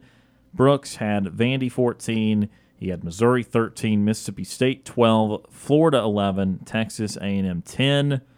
We're getting into the middle of the conference now with number 9. Brant, we'll start with you. Who do you got number 9? Yeah. Who do we have number 9? Well, I'll go ahead and preface this as saying 6 through 9, you could put any of them in any of the other places, and I would absolutely understand. This is where it gets incredibly jumbled. But I went with Arkansas. Had a very poor end of the season. Ryan's laughing, makes me think he's agreeing. We'll get to it in a second. I went with Arkansas because they had some promise in 2021. Last year kind of fell flat. They were expected to make some noise, and boy, they just didn't. They didn't have as good a season as they had in 2021. Sam Pittman has a lot of promise. People really like the guy, and I understand why. I really like Sam Pittman. I think he's a good coach, but I'm wondering how good a head coach he can be. They were expected to compete with Alabama last year, and they ended up losing a paycheck game to Liberty. They were not a very good team, and this is another team that KJ Jefferson's coming back. Yes, he's a good player. Yes, they have Rocket Sanders back, and both of those guys pretty good players, pretty great college football players. But I'm wondering how far can they go with Sam Pittman. So I'm going to have Arkansas at 9. Brooks. This was one. It's not a tooth pulling here. I mean, you can. I know. Okay. You can disagree, and we'll still be your friend. I know. In this spot, number 9, I was thinking I was in the same camp as Brant. There was a couple teams here that I could have gone with, but I think I'm gonna. I'm making this decision right now as we speak. I'm gonna put Auburn there because I would have put Auburn a little bit further down coming into out of last offseason into this spring, if you'd asked me in December, January, what I would put Auburn, I would put them lower because of the momentum they've gotten from recruiting. I move them up and to that 9 position just inside the top 10. I think there's a couple teams that, even though there's a couple teams that didn't finish the year great, I still want to see what Auburn does on the field with some of these new guys coming in from the transfer portal and some of the new recruits that are on campus now. And so I think they're like Texas A&M. They've got a chance to go up here over the next few months as the season gets going. But right now, I'd put them at 9. There's just a few more teams above them that I rank just a little bit better. I understand it. I certainly think the dynamic of Auburn's offseason has made it such to where they've moved to a place where clearly they're above. Or to put them power ranking-wise, you're putting them above teams that they were not better than last year. Yeah. And that they may or may not be better than this year. So it is an interesting place to put Auburn. I know it's coming up soon for all of us. But I, like Brant, have Arkansas number 9. It's just that last year they did take a brief step back. It was not this large, alien step back where, it's just – it's hard to figure why it went so south, but they were a 9-win team in 2021, and they were a 7-6 team last year. So they took a step back there. To their credit, they have won their last 2 bowl games. They beat Penn State back in the Outback Bowl 2 years ago, and they had one of the most fun games of bowl season, quite frankly, when they played Kansas to a 55-53 game. In the Liberty Bowl. And so they did have that for them. But overall, it was a disappointing campaign. Again, the A&M bit to me just changed their equation. That was the 4th game of the year. They had a win over Cincinnati, who was preseason top 25. They had beaten South Carolina. And then that doink in the A&M game changed things for them. They then lost to Bama, and then the really tough one was they lost to State by a lot. The Liberty part, too, okay, I get it, but we also know Liberty was batting above a normal Liberty team the last couple of years. And then Arkansas also played a heck of a close game with LSU. They lost 13-10, and then they lost to Missouri last game of the year, 29-27. There was a lot of woulda, coulda, shoulda last year, which still should give people some hope for this year, but I just think that momentum-wise, a lot of close losses is a lot of disappointment, again, off a team that was a 9-win team the year before. Portal-wise, they did fine. Top 15 portal class this offseason, so they had some good gets there. Recruiting out of the high school ranks was nothing special. So this is the point in the rankings where we're starting to turn from negative to neutral and starting to turn towards positive momentum. I think Arkansas overall is just neutral momentum. I think that they, again, had a little bit of a step back from a season-wise, but you can understand the close proximity of some of their losses. And then again, like I said, I think their offseason was fine. It was kind of a win to get KJ Jefferson back. He could have left. He could have tried. He could have, heck, in this day and age, could have hit the portal and gone somewhere with a bigger chance of winning or something. I don't know. Things could have changed for them. Ultimately, they are replacing a lot, though. They're in a neutral position for me. They're at number 9. All right, number 8. I'm going to start with Brooks. We'll see if this mixes up, if Brant and I have something different at 8. I'll be shocked if all of us have the same 4 or 5 in a row here. Gosh. You're putting me on the spot now. There's a team that I want to put lower, but I don't know if I need. I don't know if I want to put them this low. Put them lower. I don't care. I don't know. You know what? I'm going to put number 8. I'm going to put Kentucky. There you go. Okay. I like what the Wildcats did, bringing in Devin Leary as their quarterback from NC State.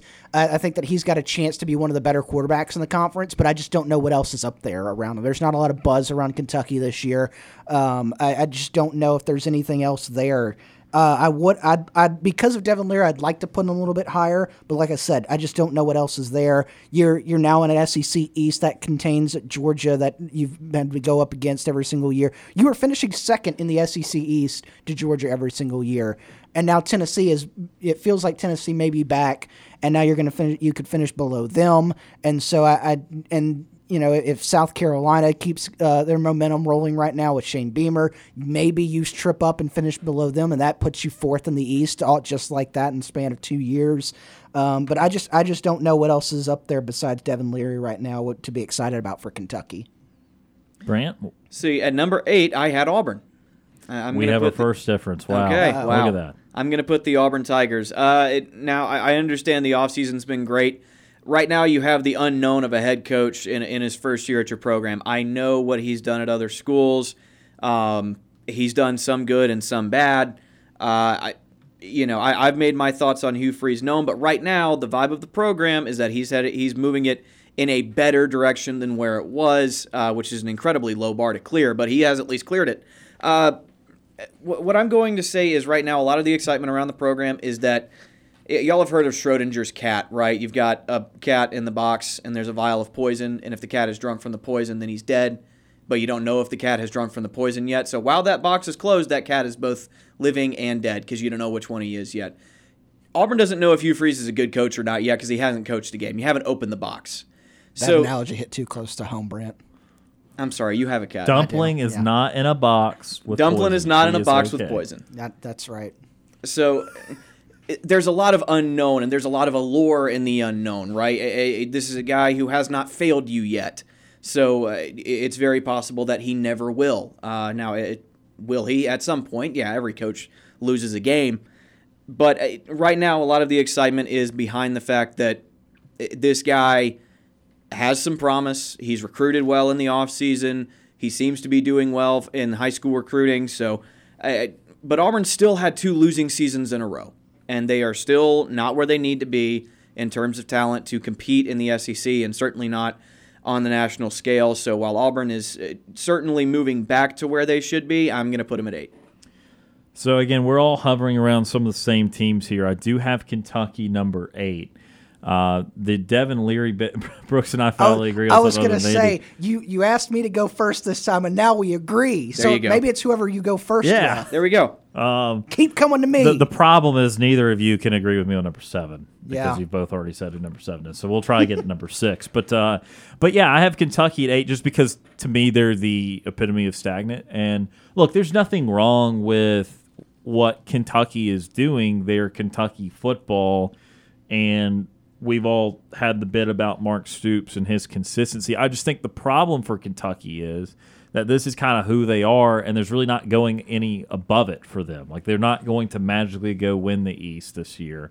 Then the divisions will be gone, and they're not going to magically bolt into the top 4 or 5 in the SEC once Texas or Oklahoma join. So I just think the momentum of the program is just kind of stagnant. It's not a horrible place for Kentucky to be in.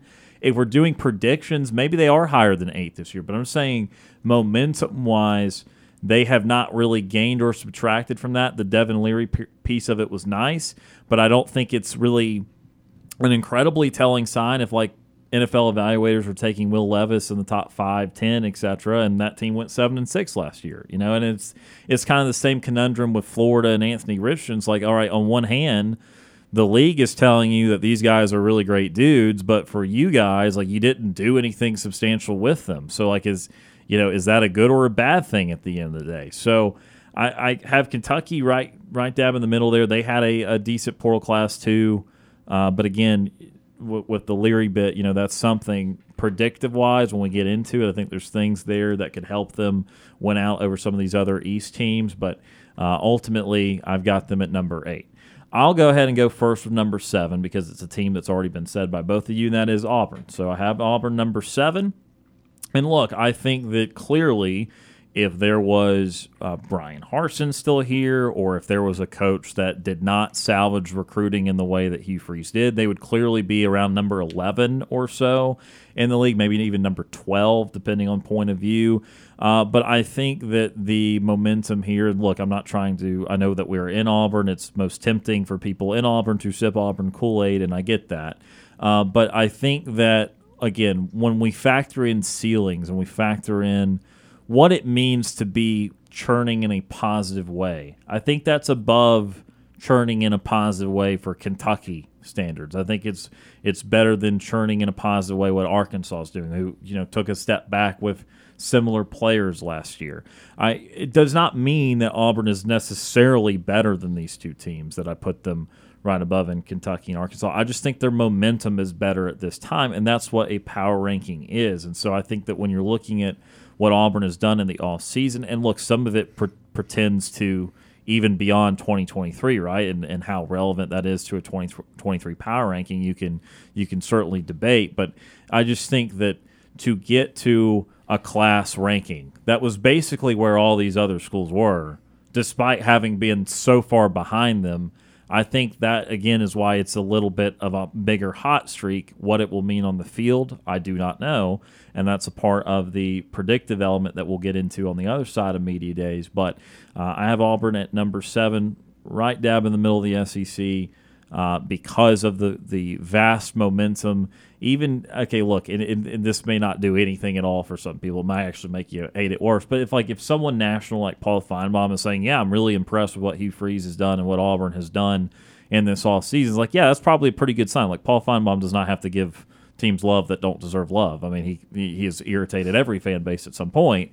I think it's a good national indicator, too, that Auburn has done a quality job of getting on the right track. What it will mean win-loss-wise, we have absolutely no idea. But I just think that ranking-wise, they are starting to move up the rankings in terms of momentum. Brant, what do you got for number 7? For number 7, I'm going to talk about a team that you two have already talked about. This is where I have the Kentucky Wildcats. I think Kentucky is, like you've said, Mark Stoops kind of has them playing up to their potential. I don't know how much higher they can go than what Stoops has. Like Ryan said, their ceiling is lower than most of the schools in the SEC, but he has Kentucky fans excited about playing football, and that's tough to do. He's going back and forth with John Calipari about whether or not Kentucky is a basketball school.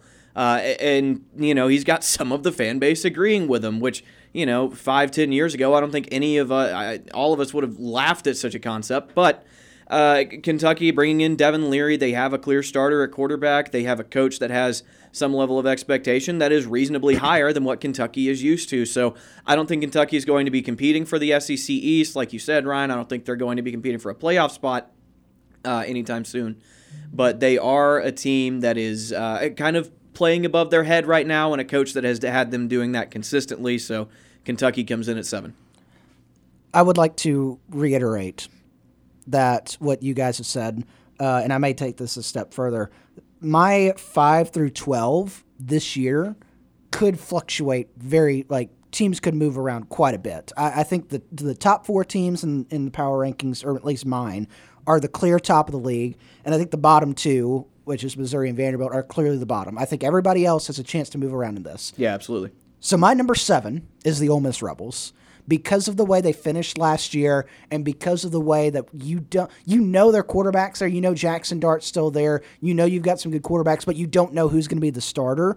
And I think Lane Kiffin, after the way last year finished, and Auburn, the Auburn rumors got in there, and it kind of distracted everything, and they sputtered to the end. After you beat Texas A&M, you lost to Alabama, which is understandable, and you lost to Arkansas, Mississippi State, and you got blown out in your bowl game to Texas Tech. And so I think that they've got some work to do. I think Ole Miss can get right back up there to just on the edge of that top 4 teams in the conference. To that 5 or 6 spot. But right now, I think Lane Kiffin, he's got talent there, but I think he needs to build things back up a little bit and say, hey, last year's ending is not where the program is going. This is who we are as Ole Miss. We're going to get back to that 8 to 10 win football team this year, and that's why I'm going to put him at 7, just because of the way last year kind of ended. No, that makes sense, and we'll go ahead and do number 6 here because it flows well, and flows well to have a top 5 when we come back. I had Ole Miss number 6. I think the points you just made were completely valid there from a standpoint of they were on such a great path in the middle of the season, really kind of late in the season at that point. They were at that point 8-1 coming into the Alabama game, and ranked number 11 in the country at that time. Power ranking wise, they're probably like 3rd in the league. But they then dropped the final 3 plus the bowl game, so lose their last 4. There's a little bit of are you in or are you out with Lane Kiffin. It just kind of deterred the momentum and stopped it from going in such a positive way. You know, their portal stuff, their portal recruiting was still quite good over the offseason, and I think that high school-wise, they've still maybe been a little bit more on the disappointing side. You know, this will be another big year once we start to predict everything. This will be another big year for them because of that quarterback battle, because of how good Quinshon Judkins is, and that sort of thing. But I do just think from a momentum standpoint, they hit a pretty palpable wall at the end of last season and just kind of quieted some of the great stuff they had been into because they had that 10-3 season in 21. Then again, we're 8-1. I mean, that was an 18-4 stretch of Ole Miss football. That's not very common. But again, the end part of it just kind of rubbed, I think, everyone the wrong way and got everyone a little bit confused what was going on. And so, yeah, I've got Ole Miss number 6. What do you guys got for 6? My 6 is a team that you guys have both already mentioned. Arkansas, I got at 6. And the only reason I have them that high is because of KJ Jefferson. I think he's one of, if not the most experienced quarterback in the league. I think there may be one quarterback, maybe two that are better than him coming into this year. But I think that, you know, they finished the year. There was you guys hit on when you talked about the Razorbacks. They had high expectations last year, and they had some. Looking back at their schedule, they had some good wins, and then they had some close losses that you're like, all right, that was fun. And then there was some losses that you're like, what are you doing here? They finished the year out with a big emotional win against Kansas in that overtime game in the bowl game. And so I think getting KJ Jefferson back really, really helps you going into this year. Now, like I said, Ole Miss, Kentucky, Auburn, depending on where, you know, how they do in that year, you could surpass Arkansas depending on how the season goes. Because as I said with Devin Leary, just because you've got a really good quarterback doesn't mean everything else around you is going to be, elevated up. That's what you hope for when you have a good quarterback, is that they pick everybody up and elevate them. But you just never know going into this year. But because of KJ Jefferson being one of the more experienced quarterbacks in the league, I'm going to put him at 6. My number 6 is going to be South Carolina. We haven't talked about them a lot yet, so I guess I can open up the discussion here. Shane Beamer is beloved in that state. The Gamecock faithful absolutely adore that man, Beamer ball and all that, and it seems like he's got the program moving in the right direction. Went 8-5 last year, I think, including their bowl game, something like that. So certainly back on track. Maybe not as good as the Spurrier years, but about as good as we've seen South Carolina be on a consistent basis. So I like South Carolina. I think Spencer Rattler coming back, he's obviously did not turn into the quarterback that everyone thought he was going to be when he was coming out of high school, but still a pretty good lower-tier SEC quarterback, kind of a mid-tier quarterback would be average for teams that are trying to compete for championships. But at South Carolina, he's done pretty well for himself. And in South Carolina they kind of have upward momentum in the same way. So South Carolina coming in at 6. We've made it through number 6 now. We'll be into the top 5 of our SEC Power Rankings when we come back from this timeout. You're listening to the Thursday edition of Sports Call on Tiger 95.9.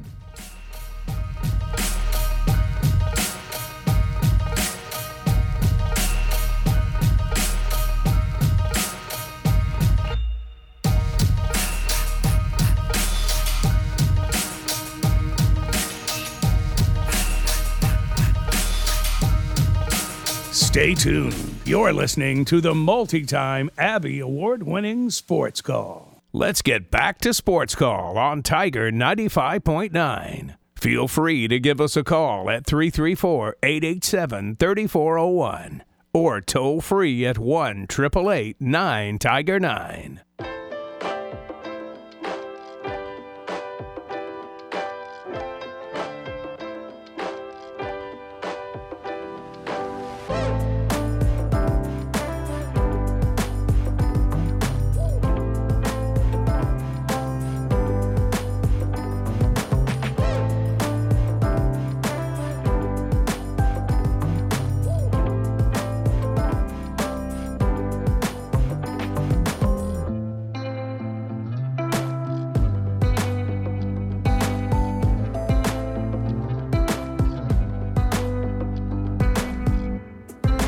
Welcome back to Sports Call on Tiger 95.9. Ryan Lavoie, Brant Daughtry, Brooks Childress with you here on this Thursday.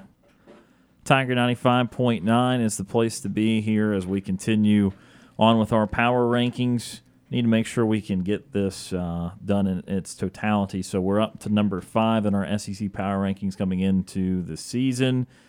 Brant, why don't you go ahead with number 5 now? I'm going to have somebody that you two have already talked about. I'm going to go with the Ole Miss Rebels. I have talked ad nauseum about how much I love Lane Kiffin and how good a coach I think he is. I understand that they kind of tailed off towards the end of last season, but again, I think a lot of that was the fact that Auburn was whispering in his ear and how public that flirtation was, and the team kind of lost focus around him, and he admittedly did not do a good job of keeping the team's focus on track, even though it seemed like he was trying his best to. But I still think they're going to be really good. Obviously, don't know who the quarterback is, but they've got a lot of options, so hopefully one of them turns out to be good. But yeah, I really like Ole Miss. I like what they're doing. I think Quinshon Judkins is one of the best returning players in the SEC, so I think that team is going to be pretty good next year. My number 5, and this could go very south because you never know what's going to happen with these hype programs. But at number 5, I've got the South Carolina Gamecocks. You look at how they finished last year. The last few weeks of the season, you can describe them as giant killers. They took down a Tennessee team that was had their eye on the playoff, had just beaten Alabama a few weeks before, and then you go on the road and you upset your arch rivals, a top 10 Clemson team, who kind of had an outside chance at a playoff too before that game, and so they came into that game, and then you go to the bowl game. You play very well. You do lose the bowl game to Notre Dame, but it's still you finished the year beating 2 top 10 teams with Tennessee and Clemson. There's a lot of momentum right there. I don't think they finish. They're number 5 in my power ranking, but I don't think they finish as a top 5 SEC team this year. I think someone down here like an Ole Miss or an Auburn or an A&M or someone else is going to take that step up. But right now, power ranking, just going back to what we said earlier, the vibes around it, I like South Carolina. Yeah, so Brant had South Carolina number 6, and I've got South Carolina number 5 like Brooks. And look, the only reason I have them above Ole Miss is just the ends to their seasons because they were cataclysmically different. I don't know if that's even a word. But Ole Miss with the 4 straight losses, South Carolina went 3 straight wins, including the bowl game. But it's not the bowl game that interested me. It was scoring 63 points on Tennessee and then following up with the first win over Clemson in years. It was a huge end to the season for South Carolina. So, like, in terms of hype trains, the South Carolina hype train is full speed ahead. They were able to retain the services of Spencer Rattler. Now, ultimately, it's not like his season was awesome last year. I believe he threw like 13 or 14, 12 interceptions to be exact, to 18 TDs. It was not some impressive deal there. They are returning their top wide receiver, but just momentum-wise, it's not far off. I mean, this is a different situation because they already had 5 losses. But it's not a whole lot different for them than what Auburn did in 2017 with the Georgia-Alabama dynamic. I get that Georgia and Alabama were number 1, but at the time, Tennessee was number 5, Clemson was number 7, and included South Carolina's biggest rival there as well. So it was a huge end to the season for them. Now, if we were doing the predictive side of this, would I have South Carolina finishing 5th overall in this conference? No, would not have that. But just momentum-wise, upward trajectory, they've got to feel good about the way last season finished, and with getting Rattler back and as one of the top returning quarterbacks in the league. And again, I think power rankings-wise, that's where they're going to grade out the best. All right, into the top 4. We've all got the same top 4 teams, maybe a different order. Let's see. Let's start with Brant at number 4. At number 4, I've got Tennessee. Nope, not a different order. Brooks, you got Tennessee at 4? I also have Tennessee at 4. All right. Not a different order. I think we're going to agree through the top 4 here. Yeah, but why is Tennessee above, I guess, all the rest? Why are they at number 4?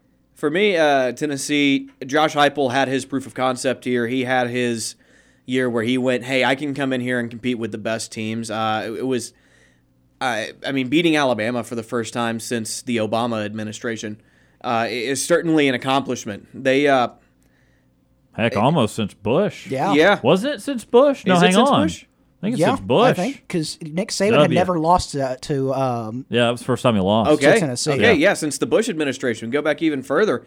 I'll get confirmation on that while you talk. Yeah, but it's just an incredible game, an incredible offense to watch. They were really fun, and you had Peyton Manning in the locker room smoking cigars with the players, and Josh Heupel doing it too. It's just a great. We've talked about vibes. Great vibes around the Tennessee program right now. Now they are having to replace the quarterback. We all know how talented we think that Joe Milton, is that the guy's name? Yeah, Joe Milton. We all know how talented he is. It's a matter of can he put it together? Can the rest of the team continue that level of success? Now I don't think they're going to compete for the SEC East because I think there's one team that's head and shoulders above the rest of the teams in the East. But I think Tennessee is a strong number 2, and I think they could make a push to be the second best team in the SEC this year. But Tennessee, very strong, very solid team, and probably just had their best season in decades. Just to be clear, Barack Obama was elected president in 2008. Yes. The last time Tennessee won before 2022 was in 2006. All so right. it was the second Bush administration. W. The W administration. Mission accomplished. So I've also got Tennessee here. We just said that. The only reason that I don't have them at 3 is because of the quarterback situation. I like my number 3's quarterback right now more than I like the Tennessee's quarterback situation. Now, I think Joe Milton can be a really good quarterback, but I need to see him prove it. Yeah. You saw him at the end of last year when Hendon Hooker got beat up a little bit and got hurt, but I want to see how Heupel's offense goes with Joe Milton because you had such a dynamic quarterback last year with Hendon Hooker. He was in Heisman conversations before he got hurt. And so I think that Josh Heupel's got him on the right track. I think he's got him in a position that if everything goes right, you can challenge Georgia for that SEC East. Now, we saw what happened last year when we thought they were going to challenge for the East, and they went to Sanford Stadium. Score obviously is not indicative of how that game went, but I think Tennessee's a really good program. They made it to a New Year's Six game last year. You've got a chance to build something here if you're Tennessee and continue upward trajectories to Tennessee's at 4, just because, like I said, I like the quarterback at my number 3 team a little bit more than my number 4 team. Yeah, I mean, look, I think you could have made an argument for Tennessee at 3, just the pure euphoria from beating Alabama last year and just finally having a real season. Again, they had some 8-win teams with Butch Jones, and they had some top 20, top 25 rankings at times, various preseason rankings or maybe at points in the regular season. But last year was the first real year of Tennessee football, really post-Philip Fulmer, and in terms of success. And so even the Milton part of it, who, look, I don't want to – I certainly don't think he's a known commodity. I also want to say I don't think that he is as unknown as maybe we realize because, I mean, he did play 2 or 3 games there at the end of the year, including against a good Clemson team, and won that game 31-14, had no picks in his time playing quarterback last year, 80-plus pass attempts. So there's some evidence that he is going to work out. This is going to be a system that's going to be conducive to him and maybe anyone that plays in it under Heupel. But so if you wanted to argue them 3, I could see that. But I'm just thinking that in terms of, okay, well, the Georgia game was disappointing. The offseason recruiting was fine. It wasn't overly hyped. It was on the same level as these other top teams that we're talking about. So slight edge or slight disadvantage for them being number 4. Going into number 3, I've got LSU. That's the team I'm referring to them as being very close to. I just think with LSU actually making the title game because they too beat Alabama. Now, it might have meant more to Tennessee in a personal way just because it had been so long, but it meant more to LSU in a practical way because it put them into the SEC title game, provided that they had continued to win, and of course they did. So they had the right to lose to Georgia, and so I think that what I'm just calling it Stating like it facts. They scored 30 points. They gave up half 100 against that defense. Right. 30 points is pretty good. So I mean, they did things, and they ultimately had a really impressive year in the Tennessee.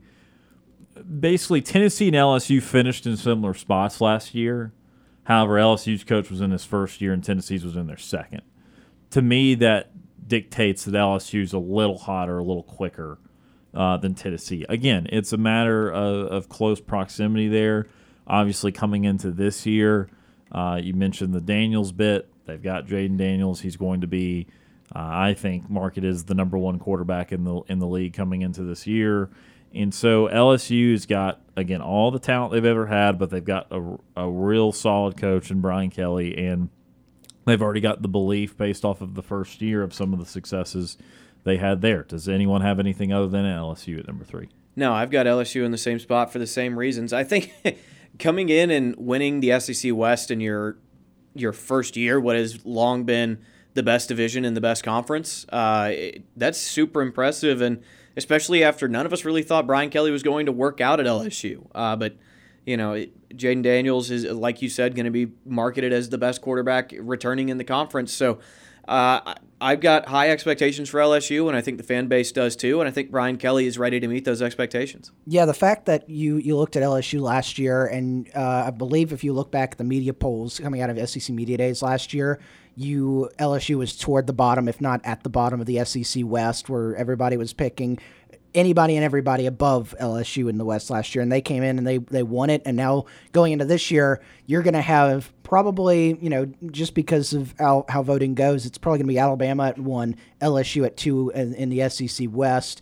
But like you said, Ryan, you got a really good shot at having Jaden Daniels be the number one quarterback, being the number one quarterback in the SEC West, also being the number one quarterback in the SEC when you look at some of these preseason polls, and be shortlisted for a potential Heisman run this year. So that's the reason that I have LSU over Tennessee is the quarterback position. I like Jaden Daniels a little bit more than I like Milton. And so I think LSU, you've got potential to go in there and win it. I don't know if everyone said that Brian Kelly wasn't going to work out, but I think that it was Brian Kelly's going to take a couple years, and he didn't take a couple years. He came in guns ablaze and said, "No, I'm going to win this whole thing. I'm going to win the West in year 1," and he did. And so I've got him at 3 right there because there's 2 other teams that have really good coaches that traditionally see themselves in that championship game. Yeah, I think the sentiment was just like, we have no idea how it's going to go. It could go really wrong or really right, and there was a large margin for a coach that had seemed to be such a proven commodity from the standpoint of he did it for a long time at Notre Dame, which is a serious program. It's not like he's stepping in from a lower level of coaching there. We got 5 or 6 minutes left of the show. Correct to say that Alabama number 2 and Georgia number 1 for both of you guys? Yes. Correct. So with Alabama, look, obviously they lost 2 games last year by a total of 4 points. So it was a very significant 4 points because it cost them the opportunity to play for a title both in the SEC and the country with that second loss with that LSU game. They had no problem with Kansas State, the Big 12 champion in the Sugar Bowl. And look, I think that predictive-wise, when we get into the nuts and bolts of this year, the quarterback deal is going to be a real situation. But look, it's Alabama. There's not some hit to their brand. There's not some hit to their recruiting. In fact, I think they did get the number 1 class this year. Maybe it was Georgia. I don't know. They were 1 and 2 with Georgia. There was no more of that A&M nonsense this year. They returned right back there. And so they're off on a normal foot for them. And then as far as Georgia at number 1, look, you've won 2 straight titles. You can't be hotter than that, period. Doesn't matter. I mean, I know that, there's stuff going on in the Atlanta Journal-Constitution, blah, blah. I get it. And some of that stuff is serious. I'm not trying to diminish that. But from a program trajectory standpoint, you're not taking the team that just won 2 titles out of the number 1 spot. They will replace things this year. They will have another great defense. We will see what we'll maybe get kind of like this is a more advanced example of this because Georgia had far more success than A&M, but this is kind of like the after Kellen Mond. Like, okay, I couldn't tell how average Kellen Mond was or if he was above average or where he was, but let's see what the next guy looks like, and that maybe gives us a better clue on what he actually was. Kind of feel that way about Stetson Bennett. Let's see the next guy after Bennett to see where Bennett, if we find a new appreciation for him or if, like, you confirm that, like, yeah, there's still a lot more room to be better. You know, I don't know. Like, it feels like post-Bennett will give us maybe a better clue on where the proper evaluation for Bennett was while his time there. But nevertheless, I mean, these two programs clearly power ranking out at number 1 and number 2 in the conference. And quite frankly, maybe you could like power rank like USC second in the country, maybe just because of the media attention and the love for Caleb Williams. But even then, as a power ranking, like it'd be a little far-fetched to have anyone other than these two teams being 1 and 2 in the country. Yeah, the biggest question Alabama's got is quarterback, and that's a question they've had before, and they've turned out fine. As long as Nick Saban's the head coach, they're going to have a shot at a national championship. He is the greatest college football coach of all time and will not be dethroned for a while, for a couple of years at least. I know Kirby Smart is doing incredible things at Georgia, and that's why they're number 1 right now. Like you said, back-to-back national championships, hard to do better. And they've proven, I don't think Stetson Bennett's a super great quarterback, and you know, I don't think losing him is going to be the biggest thing. They are stacked everywhere else. I think they are the clear number 1 in the country right now, and I think Alabama is just kind of nipping at their heels. I think Nick Saban is trying to catch back up. Like you said, if those 4 points are different, then we're talking about Alabama and Georgia meeting in the SEC title game again. Who knows how that game goes? But man, these are two teams that one is a little bit better than the other, but they are both head and shoulders above most of college football. Yeah, you know, like you said, the biggest question for Alabama is the quarterback situation, and I think that's a big question with Georgia too. But Georgia, Denver, their offense doesn't really rely on the quarterback making these huge, big plays as much as Alabama did. But as you said, Nick Saban is still the head coach at Alabama, and if you'll remember correctly, a guy named Jacob Coker won a national championship as quarterback at Alabama. And so it doesn't take a superstar with Nick Saban to win everything.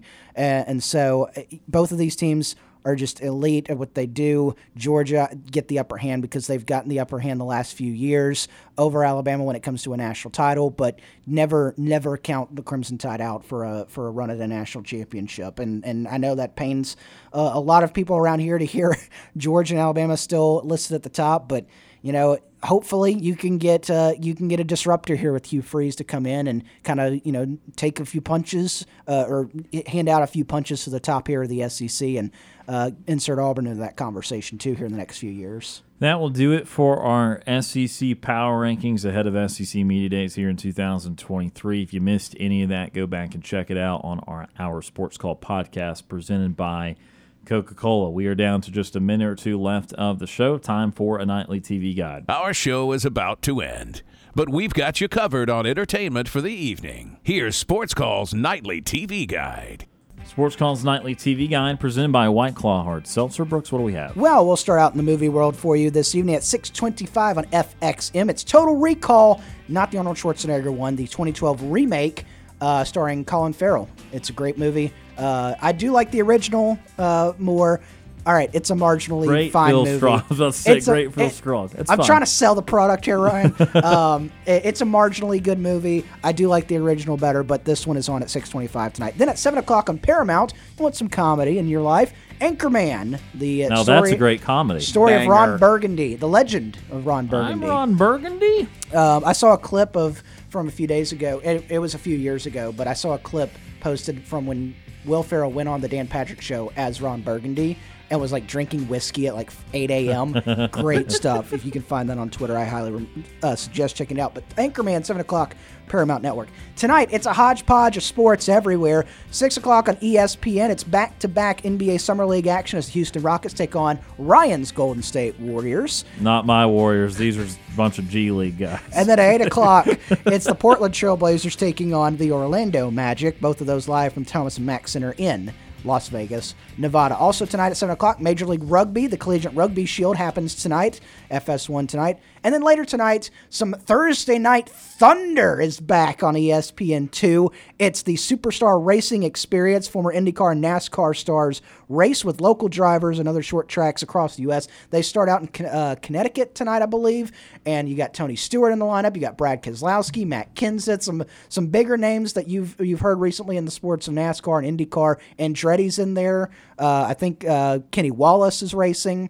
There may be an appearance by Bill Elliott somewhere in there. But there's a lot of big names in the racing world racing in this summer experience. And that's it tonight at 8 o'clock on ESPN2. And that is our Nightly TV Guide brought to you by our friends at White Claw Hard Seltzer.